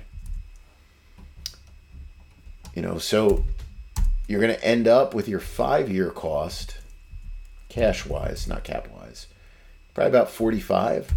So you save yourself $3 million? I mean, it just doesn't make sense when you start running through the numbers. The tag values for a quarterback are so low relative to the salary that the player is going to earn and the guarantee the player is going to get. There's no reason for a team when you have a questionable quarterback. There's no reason for a team to do the Daniel Jones contract. There's just no reason to do that. 81 full, 104 injury. There's no reason. You have too many other options. So I think that's a total whiff by their front office. And it's not just them. It's a whiff that many teams would make. Now, in the whole, is the Daniel Jones contract horrific? No, it's not horrific. $40 million is what it is. But it's not good. It's not. Zach, what would a Tristan Wirfs extension look like? He's going to get, I'll just pull him up here. He's probably going to get like 20 a year.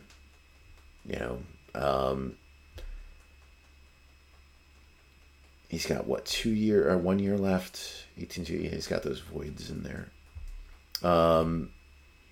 He's basically your top, one of the top tackles.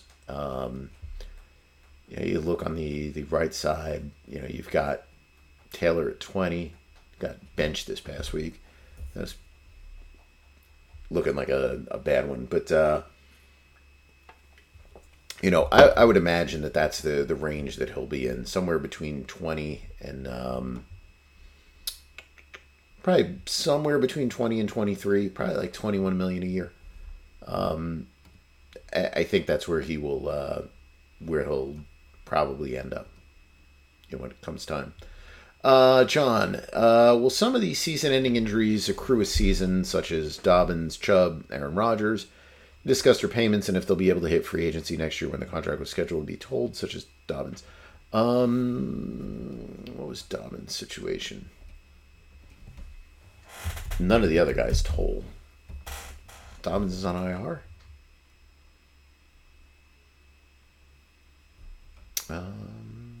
What is he on? Let me just see what list he's on. Yeah, he's just on IR.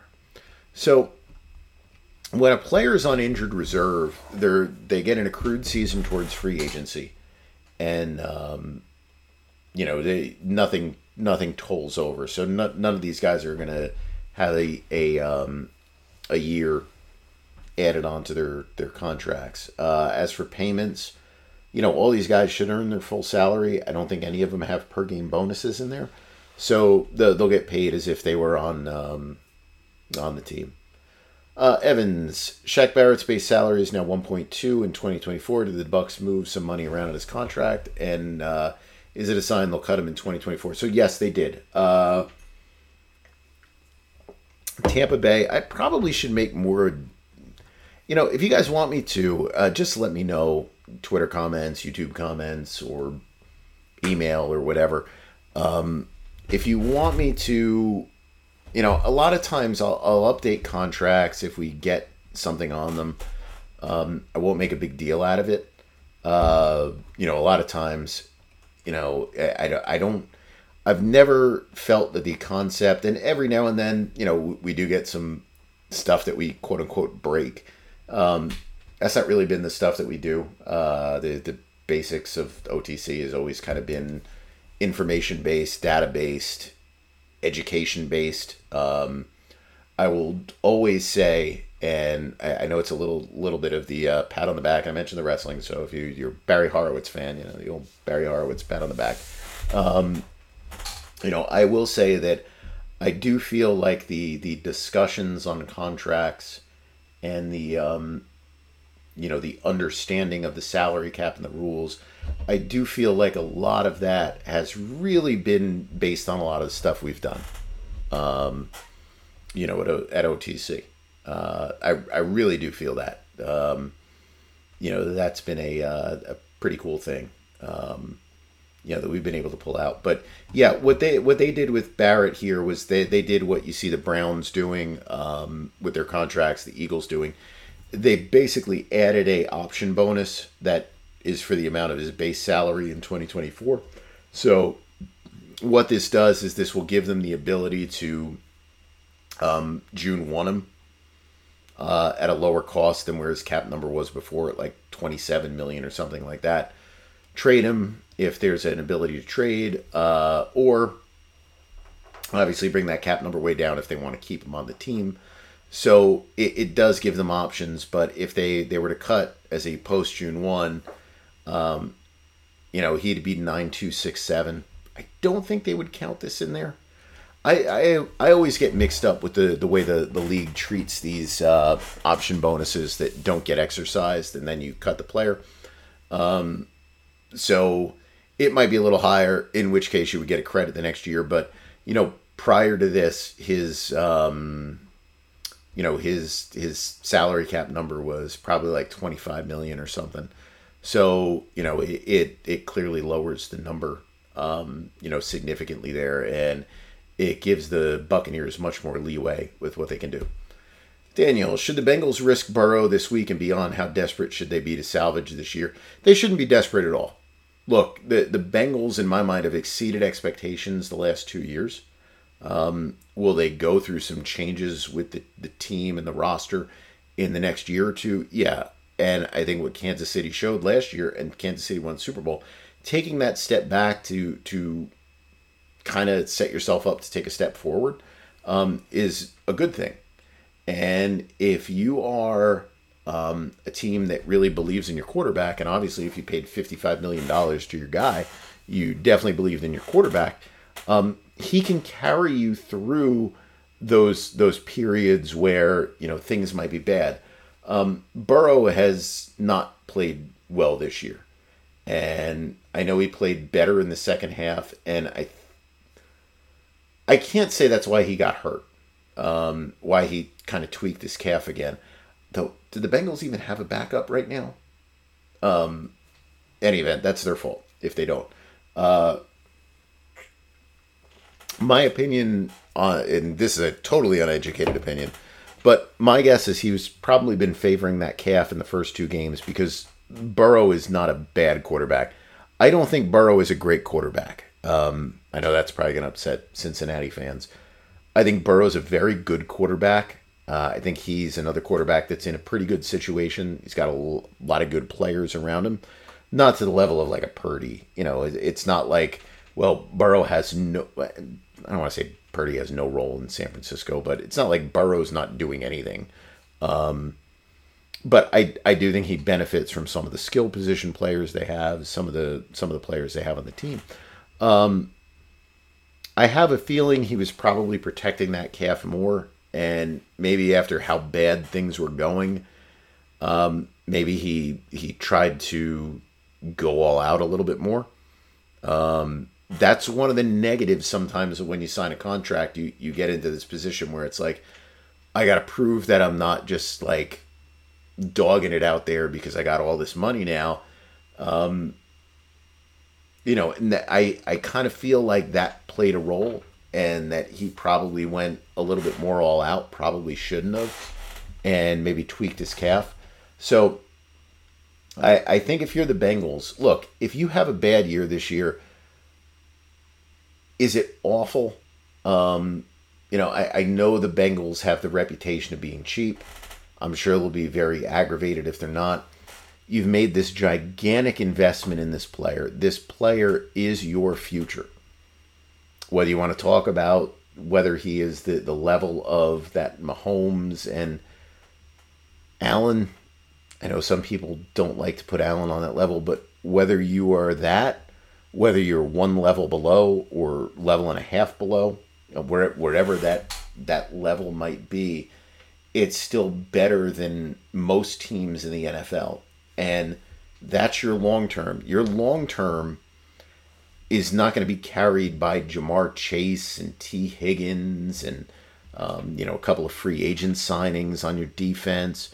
Your long term is your quarterback and your coach for any team that there is. You don't want to get into a situation where you take a injury and turn it into something that could be chronic.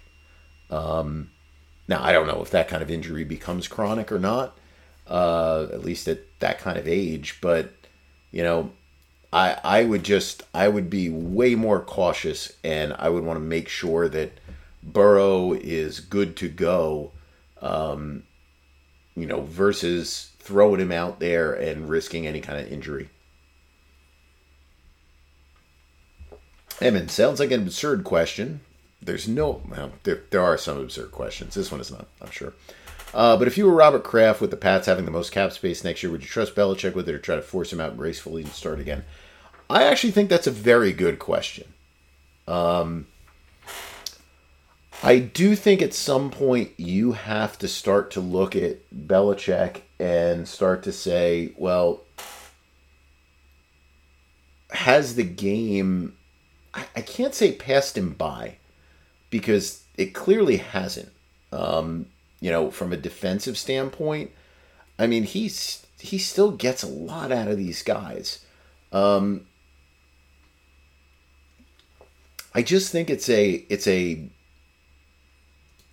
look. Belichick has not always been great with the free agent dollars.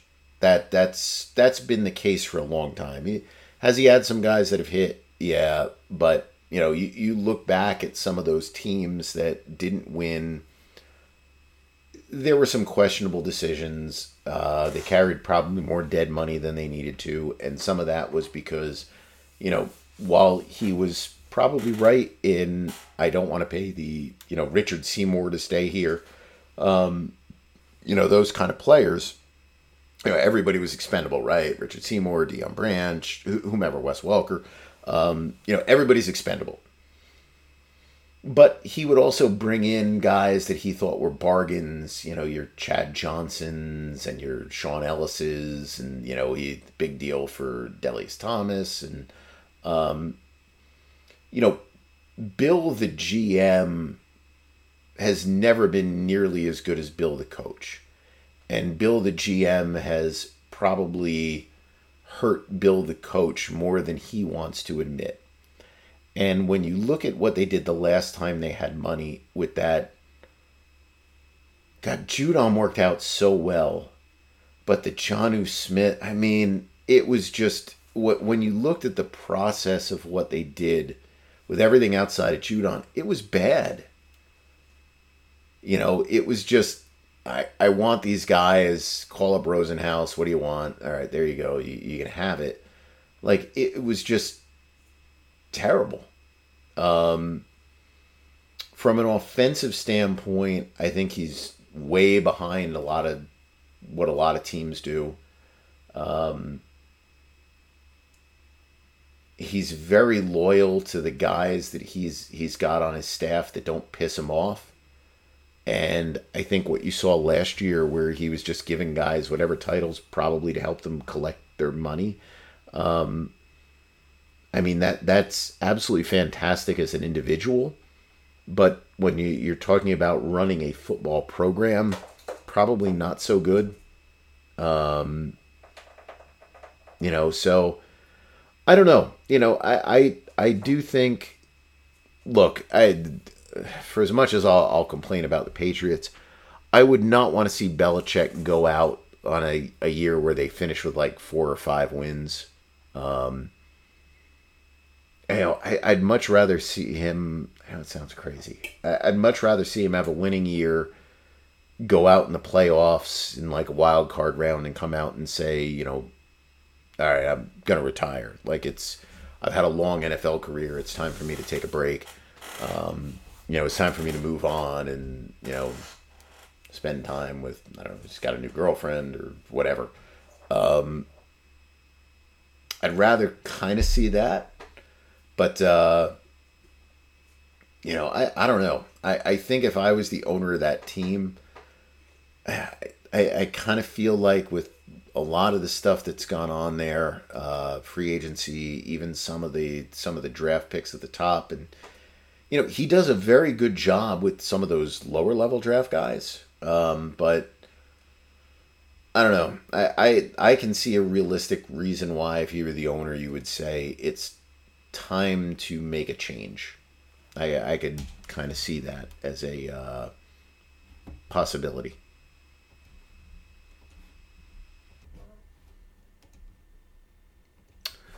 But yeah, I think that's a good question. But you know, I do think it is also kind of amazing when you go back and you look at some of these legendary head coaches, how some are so different, right? You know, Belichick's got all this time in New England.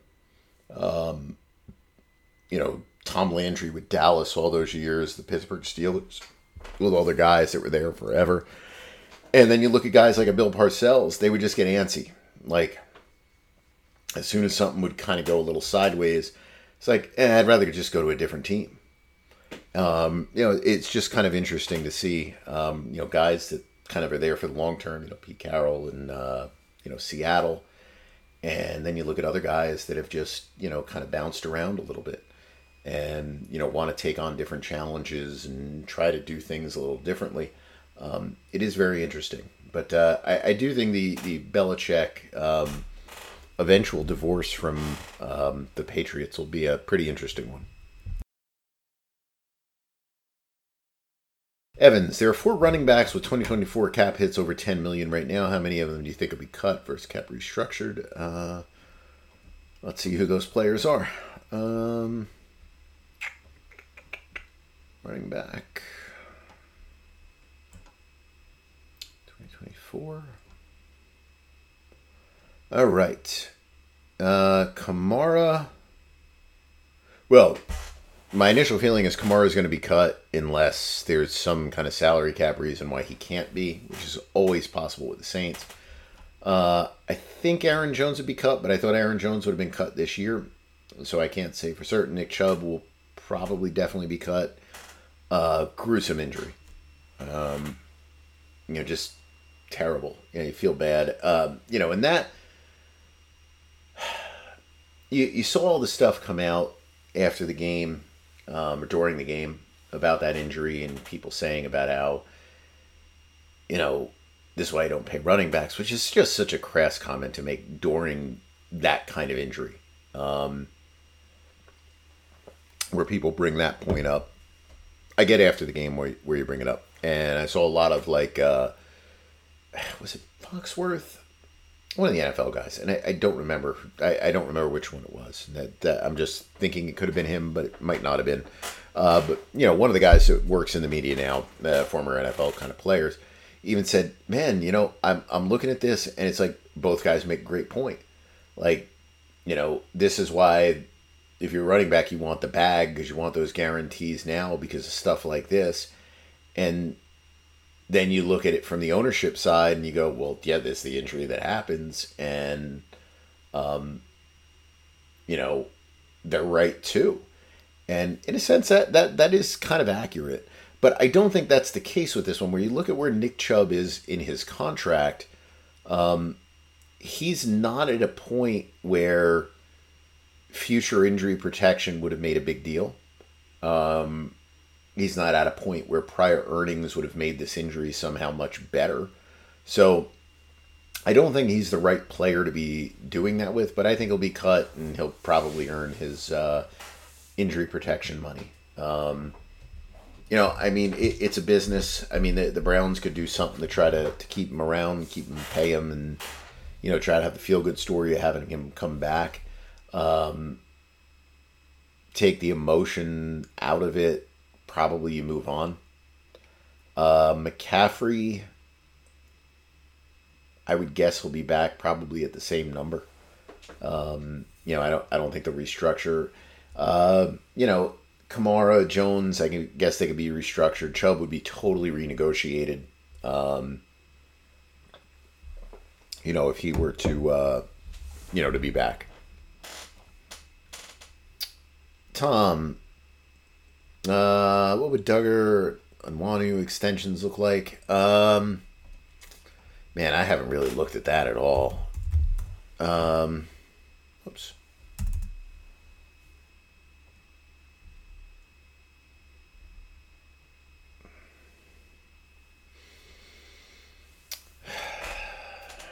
I haven't really looked at it to either of these guys to really say one way or the other. So this is one of those where I would say, let's talk about it again in a month or two. At that point, I start to kind of get more into free agency mode, and then, probably can give a better answer because otherwise just glancing at it, I'm not going to give you anything valuable there.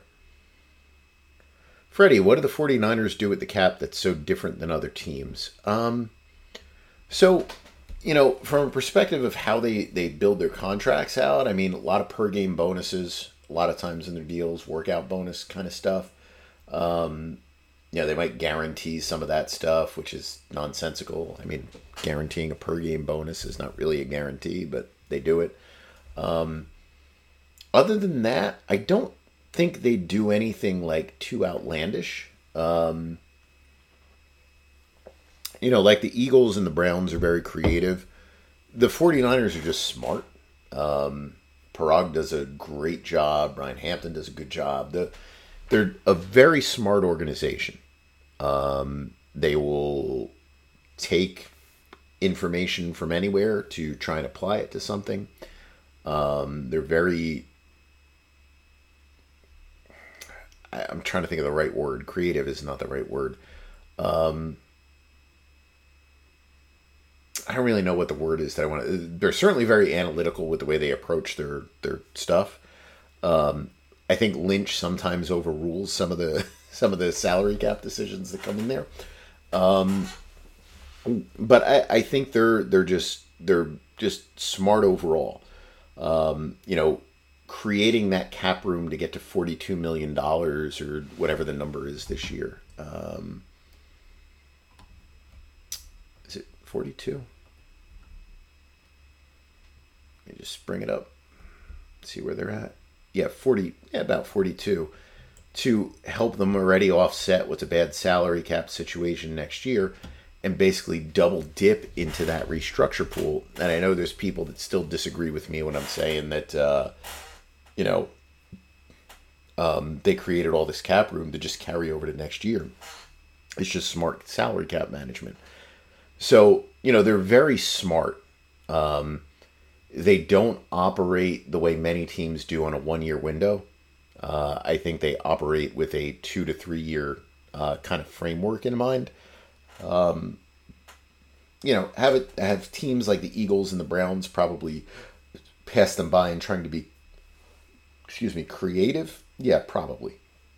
But, I still look at them as one of the top front offices in the NFL. I just think that Lynch sometimes probably gets involved a little too much in that aspect of it with certain players. And, that kind of throws some things off. But, as far as smart front offices go, they're up there. Let's see, Eddie. With Chandler Jones going off the rails and making some serious accusations about the Raiders' front office staff and Mark Davis, can the Raiders annul his contract in any way or cut him and pull some of his salary back? I don't know. I don't believe so. This is an example of just a terrible contract that they did. It was older player. This was very old school Raiders. I don't know why they did it. He's got a 1165 base. He's on NFI right now. They can withhold payments on that. I don't even remember. Did they convert that roster bonus? Or was that a partial conversion? They did a conversion at some point. It was probably partial. You can go after this bonus money. You can go after these roster bonuses on a prorated level. You would divide this by 5 years or whatever the term is remaining on the deal. 1, 2, 3, 4. Yeah, 5 years, right? Because those void years count as years. In theory, you can go after that stuff under forfeiture provisions. I don't think they will.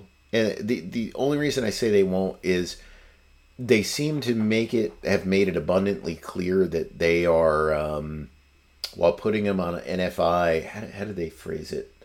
Basically, it was like, he's dealing with a personal matter and we support him.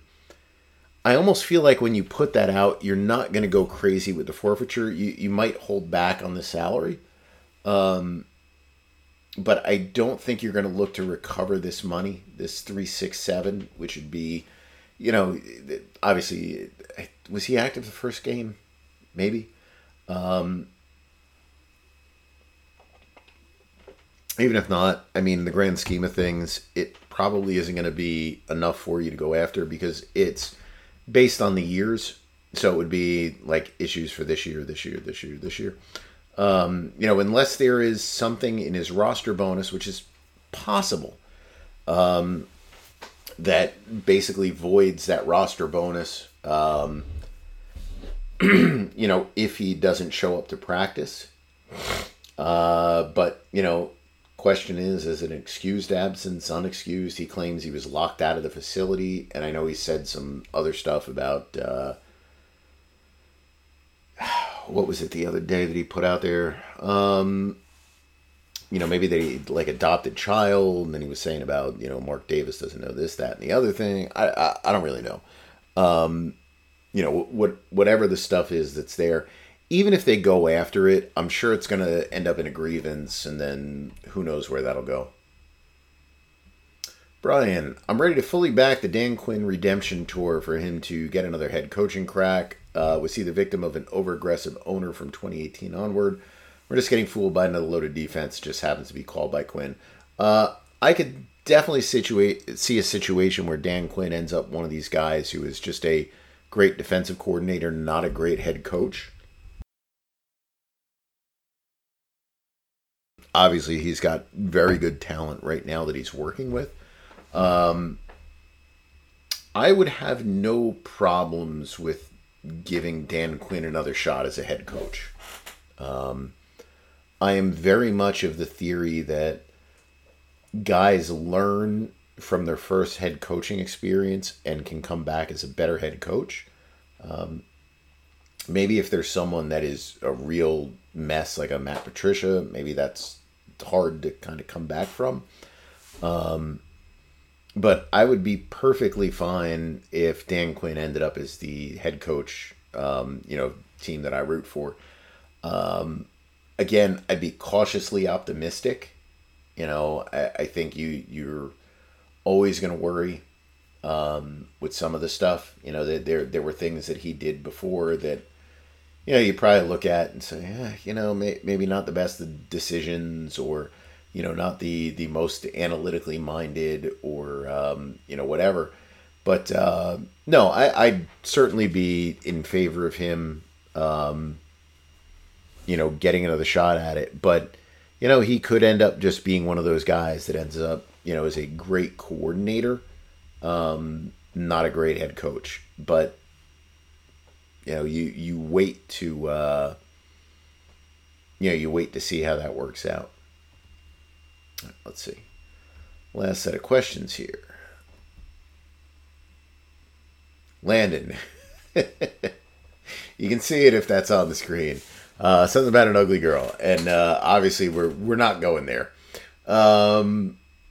LL, if the Cardinals traded Kyler, what would the money implications be for the team that acquires him?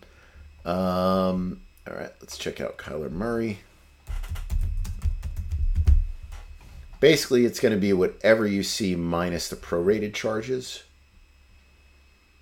So I don't think he'll get traded this year. So if you look at 2024, $37.85 million. With 35 guaranteed. Actually, that's probably going to be earned. How is that not all guaranteed right now? I might have something a little off on that. The next year would be about $29.9, and his salary the following year, which is $36.8, would be fully guaranteed. So, from a salary standpoint, it's actually pretty low. So you're really just looking at the cash due: $38.85, $32.67, $42.54, $36.35, $46.35. So 38, 32, 42, 36, 40. What would your average be on that? Like 40? I'm not going to run those numbers.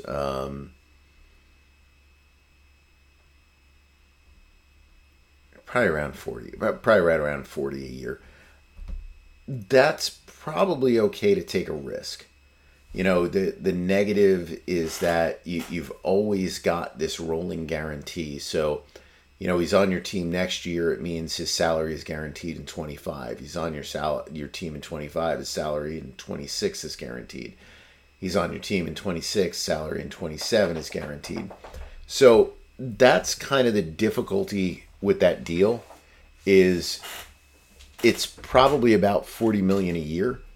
But you're going to be committed to them for about 4 years, unless you really want to, take it on the chin with the salary cap and having to cut him a check for like $30 million or whatever his salary is in those, back end years, $40 million, $32 million.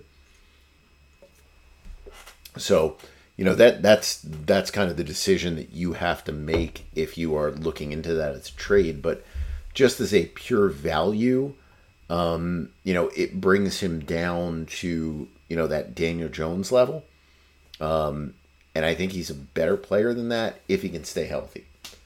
And that's going to be a big if. Matt in St. Pete, for my Detroit Lions, what would the Goff extension look like? I don't know. Oh, gosh. Wait to see what Kirk Cousins signs for. I'm assuming you can work off of that and kind of come up with numbers based on that. On the market right now, I would think mid-30s. I don't think, I think Stafford going for, was it 40? What's Stafford at? I think Stafford's at 40 and change.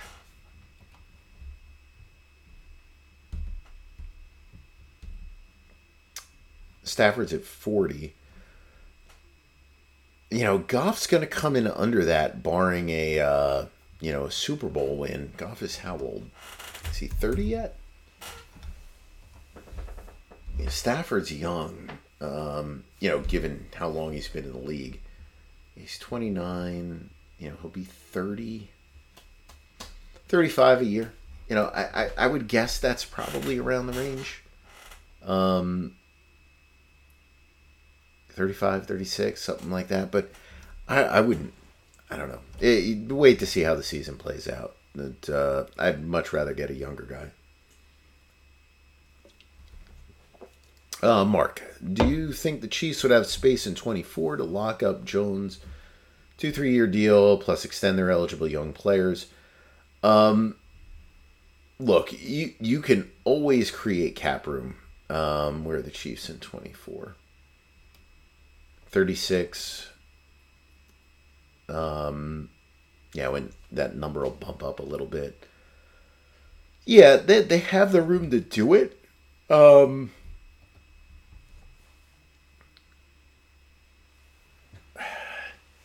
I don't think I don't think Jones as an extension makes sense for them, and I think when they offered him that extension this year and he turned it down, I have a feeling that means that's off the table, and maybe they tag him, maybe they don't. I don't know. I don't feel like he's in the long term for them. I don't think he should be. Reese, hey Kim. How are you? No question, just a request. Please keep posting contract comparisons for games. They're fantastic. I hope you are doing well. One of these days, I got to pull up your stuff. I got to text you again. I hope you're doing pretty well. But I always like to see when you send questions over. Proud Black Matt, when is it realistic for the Giants to cut Daniel Jones? Not next year. Year after that. Player to be named later. Can the Jets feasibly bring in someone like Kirk Cousins? Yes, they can. First, I didn't think so. I looked at that. Somebody asked me that question last week. Definitely they could. I don't think Minnesota would be interested in doing it. But yeah, they can fit him in. Jake, as one pursuing a master's degree in analytics, how do I get connected to people in front office jobs? Oh, gosh. I'm so bad at even returning emails that people send me on these kind of questions. So the best thing that you can do is just reach out. Not even getting into the whole, like, get your stuff online and all that kind of stuff. The best thing that you can do is probably reach out. Use something like LinkedIn to find people. What you will find if you can go to, and I already know my schedule says no to the Combine this year. I'm hoping to do my contract competition this year. I missed it last year. That broke my streak. But I know, unfortunately, I can't do the Combine again this year. If you can go to the Combine, people that work, unless they have an incredibly busy schedule because they have a bunch of free agents and other stuff going on, and there are a couple of guys that do that.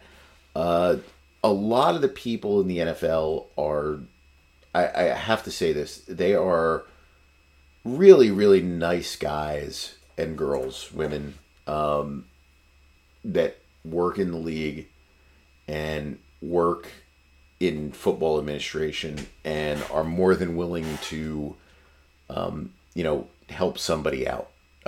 They are really, really good with that kind of stuff. LinkedIn is probably the best way to get with somebody. Just try to connect with someone. I don't follow up on my own stuff enough. I get stuff all the time that people are looking to connect, and eventually I'll just go in there one day and I'll just connect with a couple people. I don't even keep an active resume on there anymore. It's just a name. But, like, to me, that's your best opportunity to probably connect with someone, unless you're going to unless your school is in some way, shape, or form, connected to something, football related, to where you'd be meeting people. LinkedIn is probably your best opportunity. You look for people in football administration. Look for people in analytics. If you're really doing like analytics, look at stuff like the Data Bowl that they do. Look for things like that. Try to come up with an entry. That's one of the ways that you can do it. Obviously, publishing stuff is always helpful, but I understand that stuff just gets completely lost. We have not a giant footprint, but we have a decent sized footprint when it comes to NFL stuff. And, there's things I write every now and then.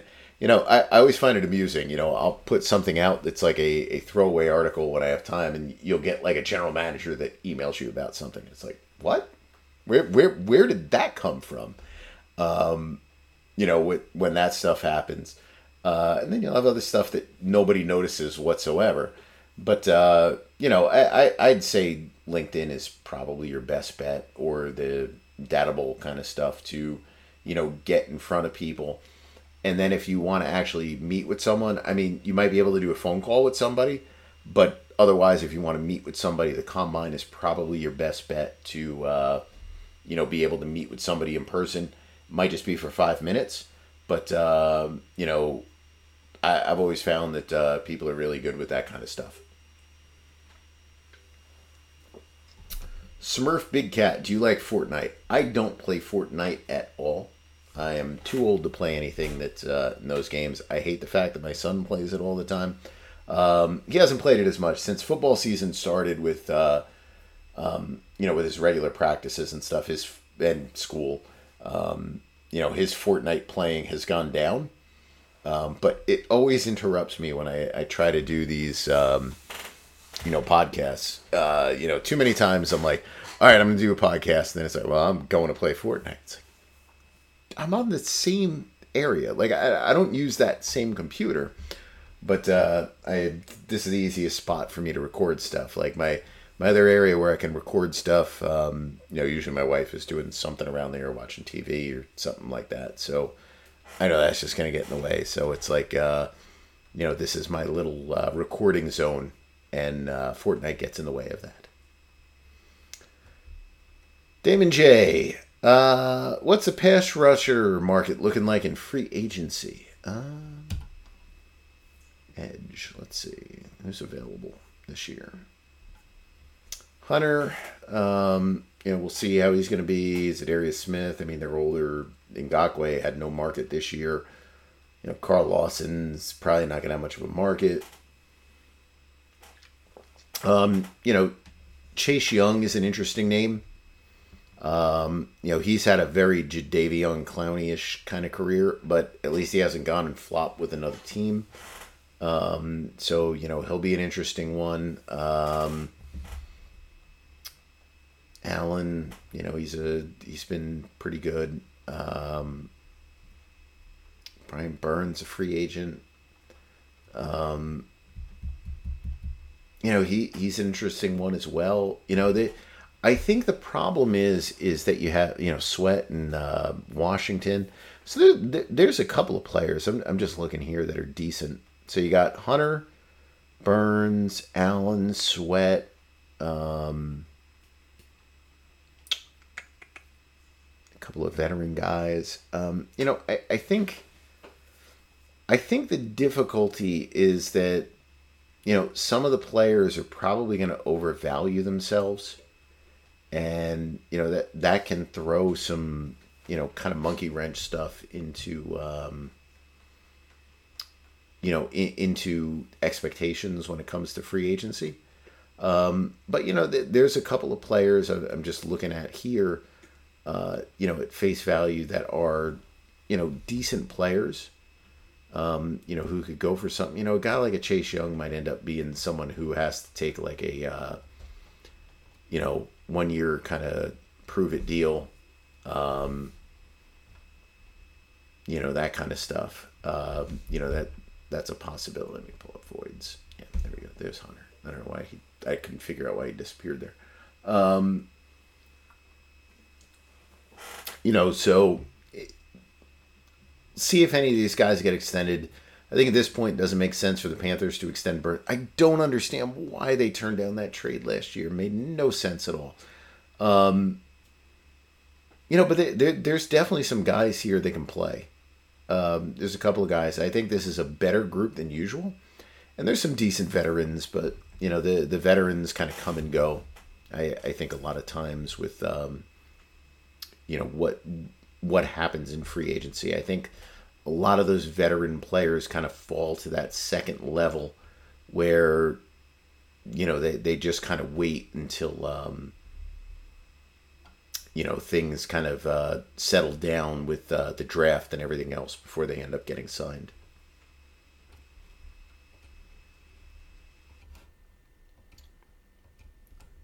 All right, let's see here. Gotta get our last beer of the evening. Eileen, can you do a deep dive into the Chargers cap situation in 2024 and how they can create cap space? I don't know about a deep dive, but let's look at the Chargers. They're about $40 million over when you get into, just getting up to 51 players. I thought the Chargers made a big mistake this year in bringing back a lot of these older players, like a Khalil Mack, who really just hasn't been very good. Even Keenan Allen, and I know Keenan Allen can still play, but who knows what's going to happen with injuries and stuff. Let's go to 24. So Mack is the obvious cut that gets you to $7 million over. I think Jackson probably more of a June 1.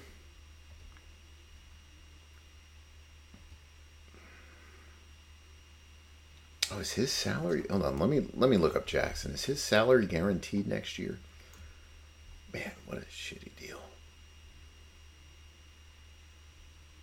No, it's not. Okay.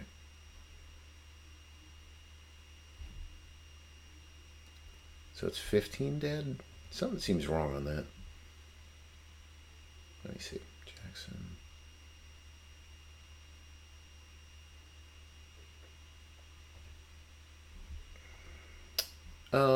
Let's say they just did him as a regular cut rather than a June 1. Then I get you to about 3 over. Now you're going to be at 51, so you're going to be about 10 over. Joey Bosa is going to be interesting because he's hurt a lot. He's missing games.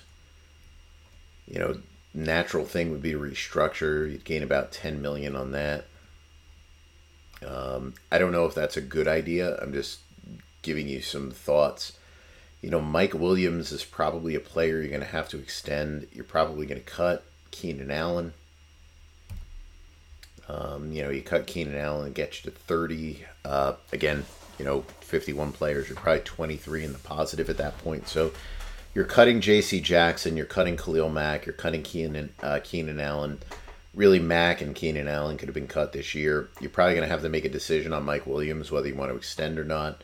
32.4 as a cap hit to me is nonsensical. Even $20 million as a salary is probably nonsensical. Corey Linsley, he's 33. I just look at this as a roster you're just going to slice, and cut apart. Now that those moves there where I'm cutting all these top guys, get you to about $50 million in cap space once you take the effective numbers into it. Do they want to go that far? Maybe, maybe not. But, Jackson you were locked into, right? His salary was guaranteed this year. Was Lindsley have any guaranteed salary? No. I mean, it's like, you just look at this. I just don't get it. I understand you're trying to make the most out of, these couple of years that you have with Herbert where he's still cheap, at least on the cap. I know he's got the numbers that have gone up, but it's like, all right, J.C. Jackson, you gave it a shot, didn't work out. You were stuck with him for this year. Mac is 33 years old. Has certainly tailed off from his peak years. And, you saw that last year and the numbers were so high. It's like, why are you going there again? That to me, that's a chasing of a sunk cost. Mike Williams absolutely should be there this year. Next year, I think it's iffy. Lindsley's 33 years old. It's iffy. Keenan Allen, 32. It's, next year it'll be 32, I should say. It's iffy. Why you're bringing someone like that back. When their numbers are so high this year. You sometimes have to take a look at the bigger picture, and I know you try to extend this, rookie window with the quarterback, but Eric Hendricks, like, he doesn't belong there. Like, you want to, when you've got the young quarterback, even when it's the quarterback on the extension, but you feel like you've got his cap numbers massaged enough to where you can still kind of throw guys out there for another year or two. You want to have a system where you've still, even when it's players you're signing, they're younger players. You don't want to have players that are, 32, 33, 34, playing. You want to have lower cost guys. I think that's just kind of a miss on the Chargers. But I think next year you have to go into it and say, regardless of how the year finishes, I put out a thing the other day. Let me see if I can pull it up. Just of the teams that were starting 0-2 and, how deep they are into this year. The Chargers are basically at the top. Spending about $2 million more than average this year. They rank 17th in the league. Then their 2024 cap rank is 31st. That they're $74 million worse. Doesn't mean $74 million over the cap, but $74 million worse than the average NFL team. So they're $74 million worse than in cap position than the average NFL team. That's gigantic. Broncos are about 55 worse. Everybody else, even if they're 0-2, is in a much better position than, these guys are. So, you look at this stuff and, they're clearly all in on this year. And it's like, well, if you're not winning, like, what was the purpose of it? So, I don't know. I think they are... I don't know. I think they bought into this roster too much, and they're going to have some big decisions to make. All right, I think this is the last question. I'll do one more check since I saw some notifications pop up. Maybe just not in this, but probably more likely just random notifications. Mason, with regard to restructures of contracts in their final year, I've heard you can do it if there's already a void year before you get to the final year. How does that work, and what are the restrictions? Does that also apply to players in the tag? So you can restructure a player whenever. So, even if they're in their final year, you can restructure that contract and just throw 4 void years in there, even if they're not already in it, and prorate that money over 5 years. So, you can do that with anybody. The only limitation on that is if it's a franchise player, like, for example, Barkley with the Giants, come July 15th, you can't throw void years in there to, bring down the salary cap cost this year. But that's basically how that would work. When it comes to players on the tag, if the player signs the tag and it's before July 15th, yeah, you can go in there and you can say, hey, look, for salary cap considerations, can we just pay you, 90% of the contract as a signing bonus, and the rest is a P5, and add 4 void years and prorate that signing bonus out. But after July 15th, you can't do that because a player that's a franchise can only sign a long-term extension, after before July 15th. Let's see. If there's anything I missed. It's about Menendez. Yeah. So, I replied to Andrew. I enjoy following Andrew Yang. I'm not sure so much about his forward party. I think that's kind of more of a gimmick than anything else. But, it's not to get too much into politics stuff, but, as a New Jersey person, I mean, Menendez has always been a very, very shady character in politics. And he indicted for the second time. And, you get, Andrew Yang put out the comment about, like, how, what was it? Like, how, basically, how stupid do you have to be indicted once and basically get caught with, gold bricks, in your jacket or in your home or something like that. And it's like, this is the problem that we face a lot of times when it comes to a lot of stuff with politics. And I know what a lot of people believe about politics, whether it's true or not. In this case, it's absolutely true. That, you have people that gain a lot of power politically, and you basically insulate yourself from consequences. And that's what's happened with him throughout the years. You have somebody who has been accused of many things, some of which were probably made up, some of which were probably true, and was indicted once before, and very powerful politically. So the first time you go through this, you get a slap on the wrist, and you get everybody to support you, and you just figure, I'll just keep getting away with it.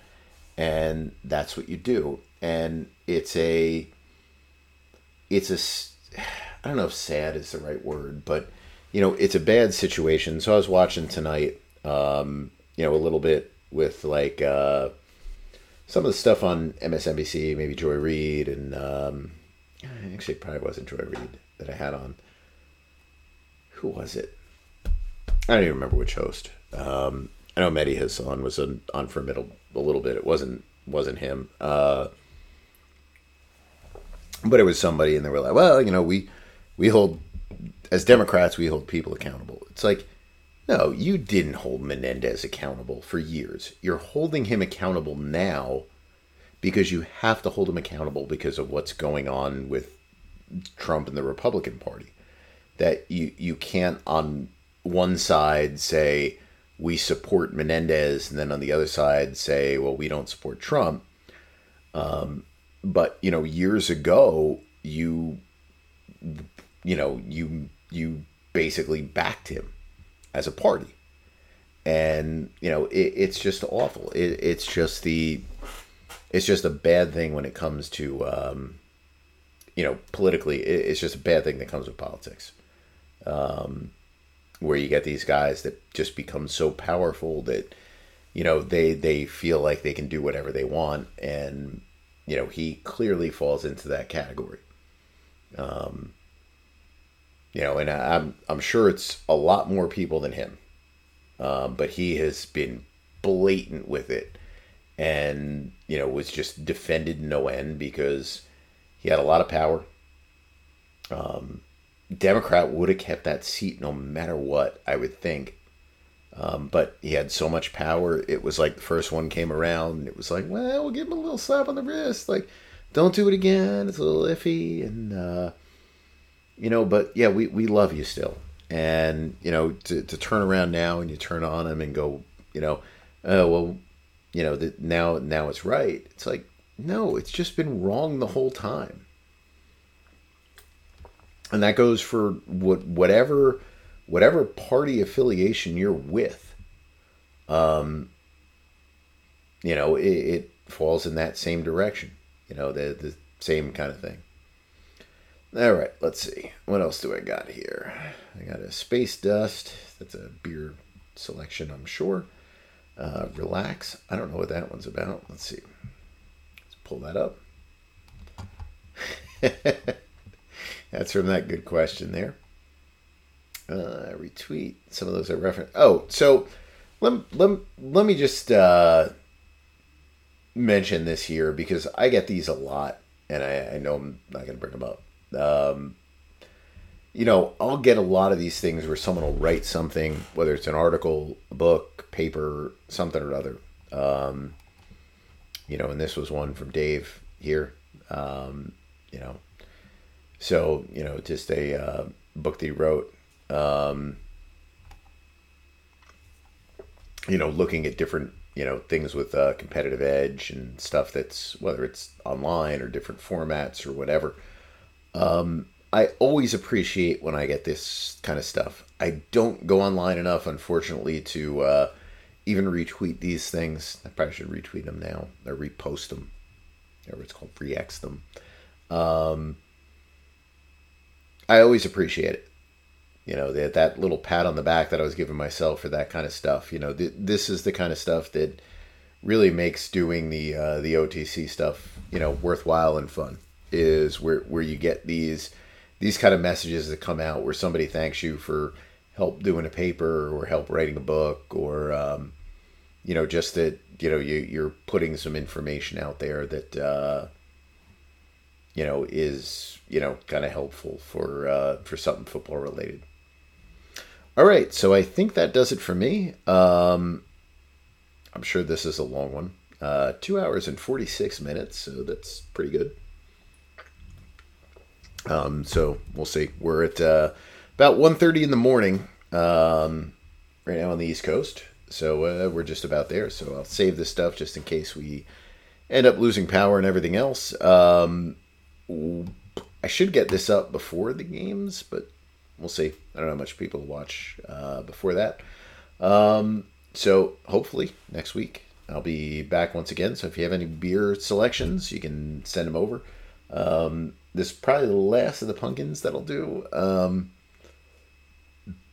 Probably the last of the Dogfish Head. This will be gone by next week. Whatever I have here. So I got through the 6 today. I have another one floating around. That'll probably be gone by the next time I do this.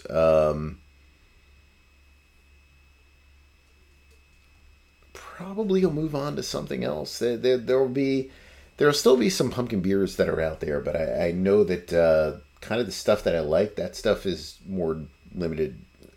I don't know if anything is limited edition anymore, but it'll be limited in the amount that that I can seem to find. So if anyone has suggestions, IPAs or whatever, you can send them over. I know some people, at least one person was asking me about Oktoberfest beers.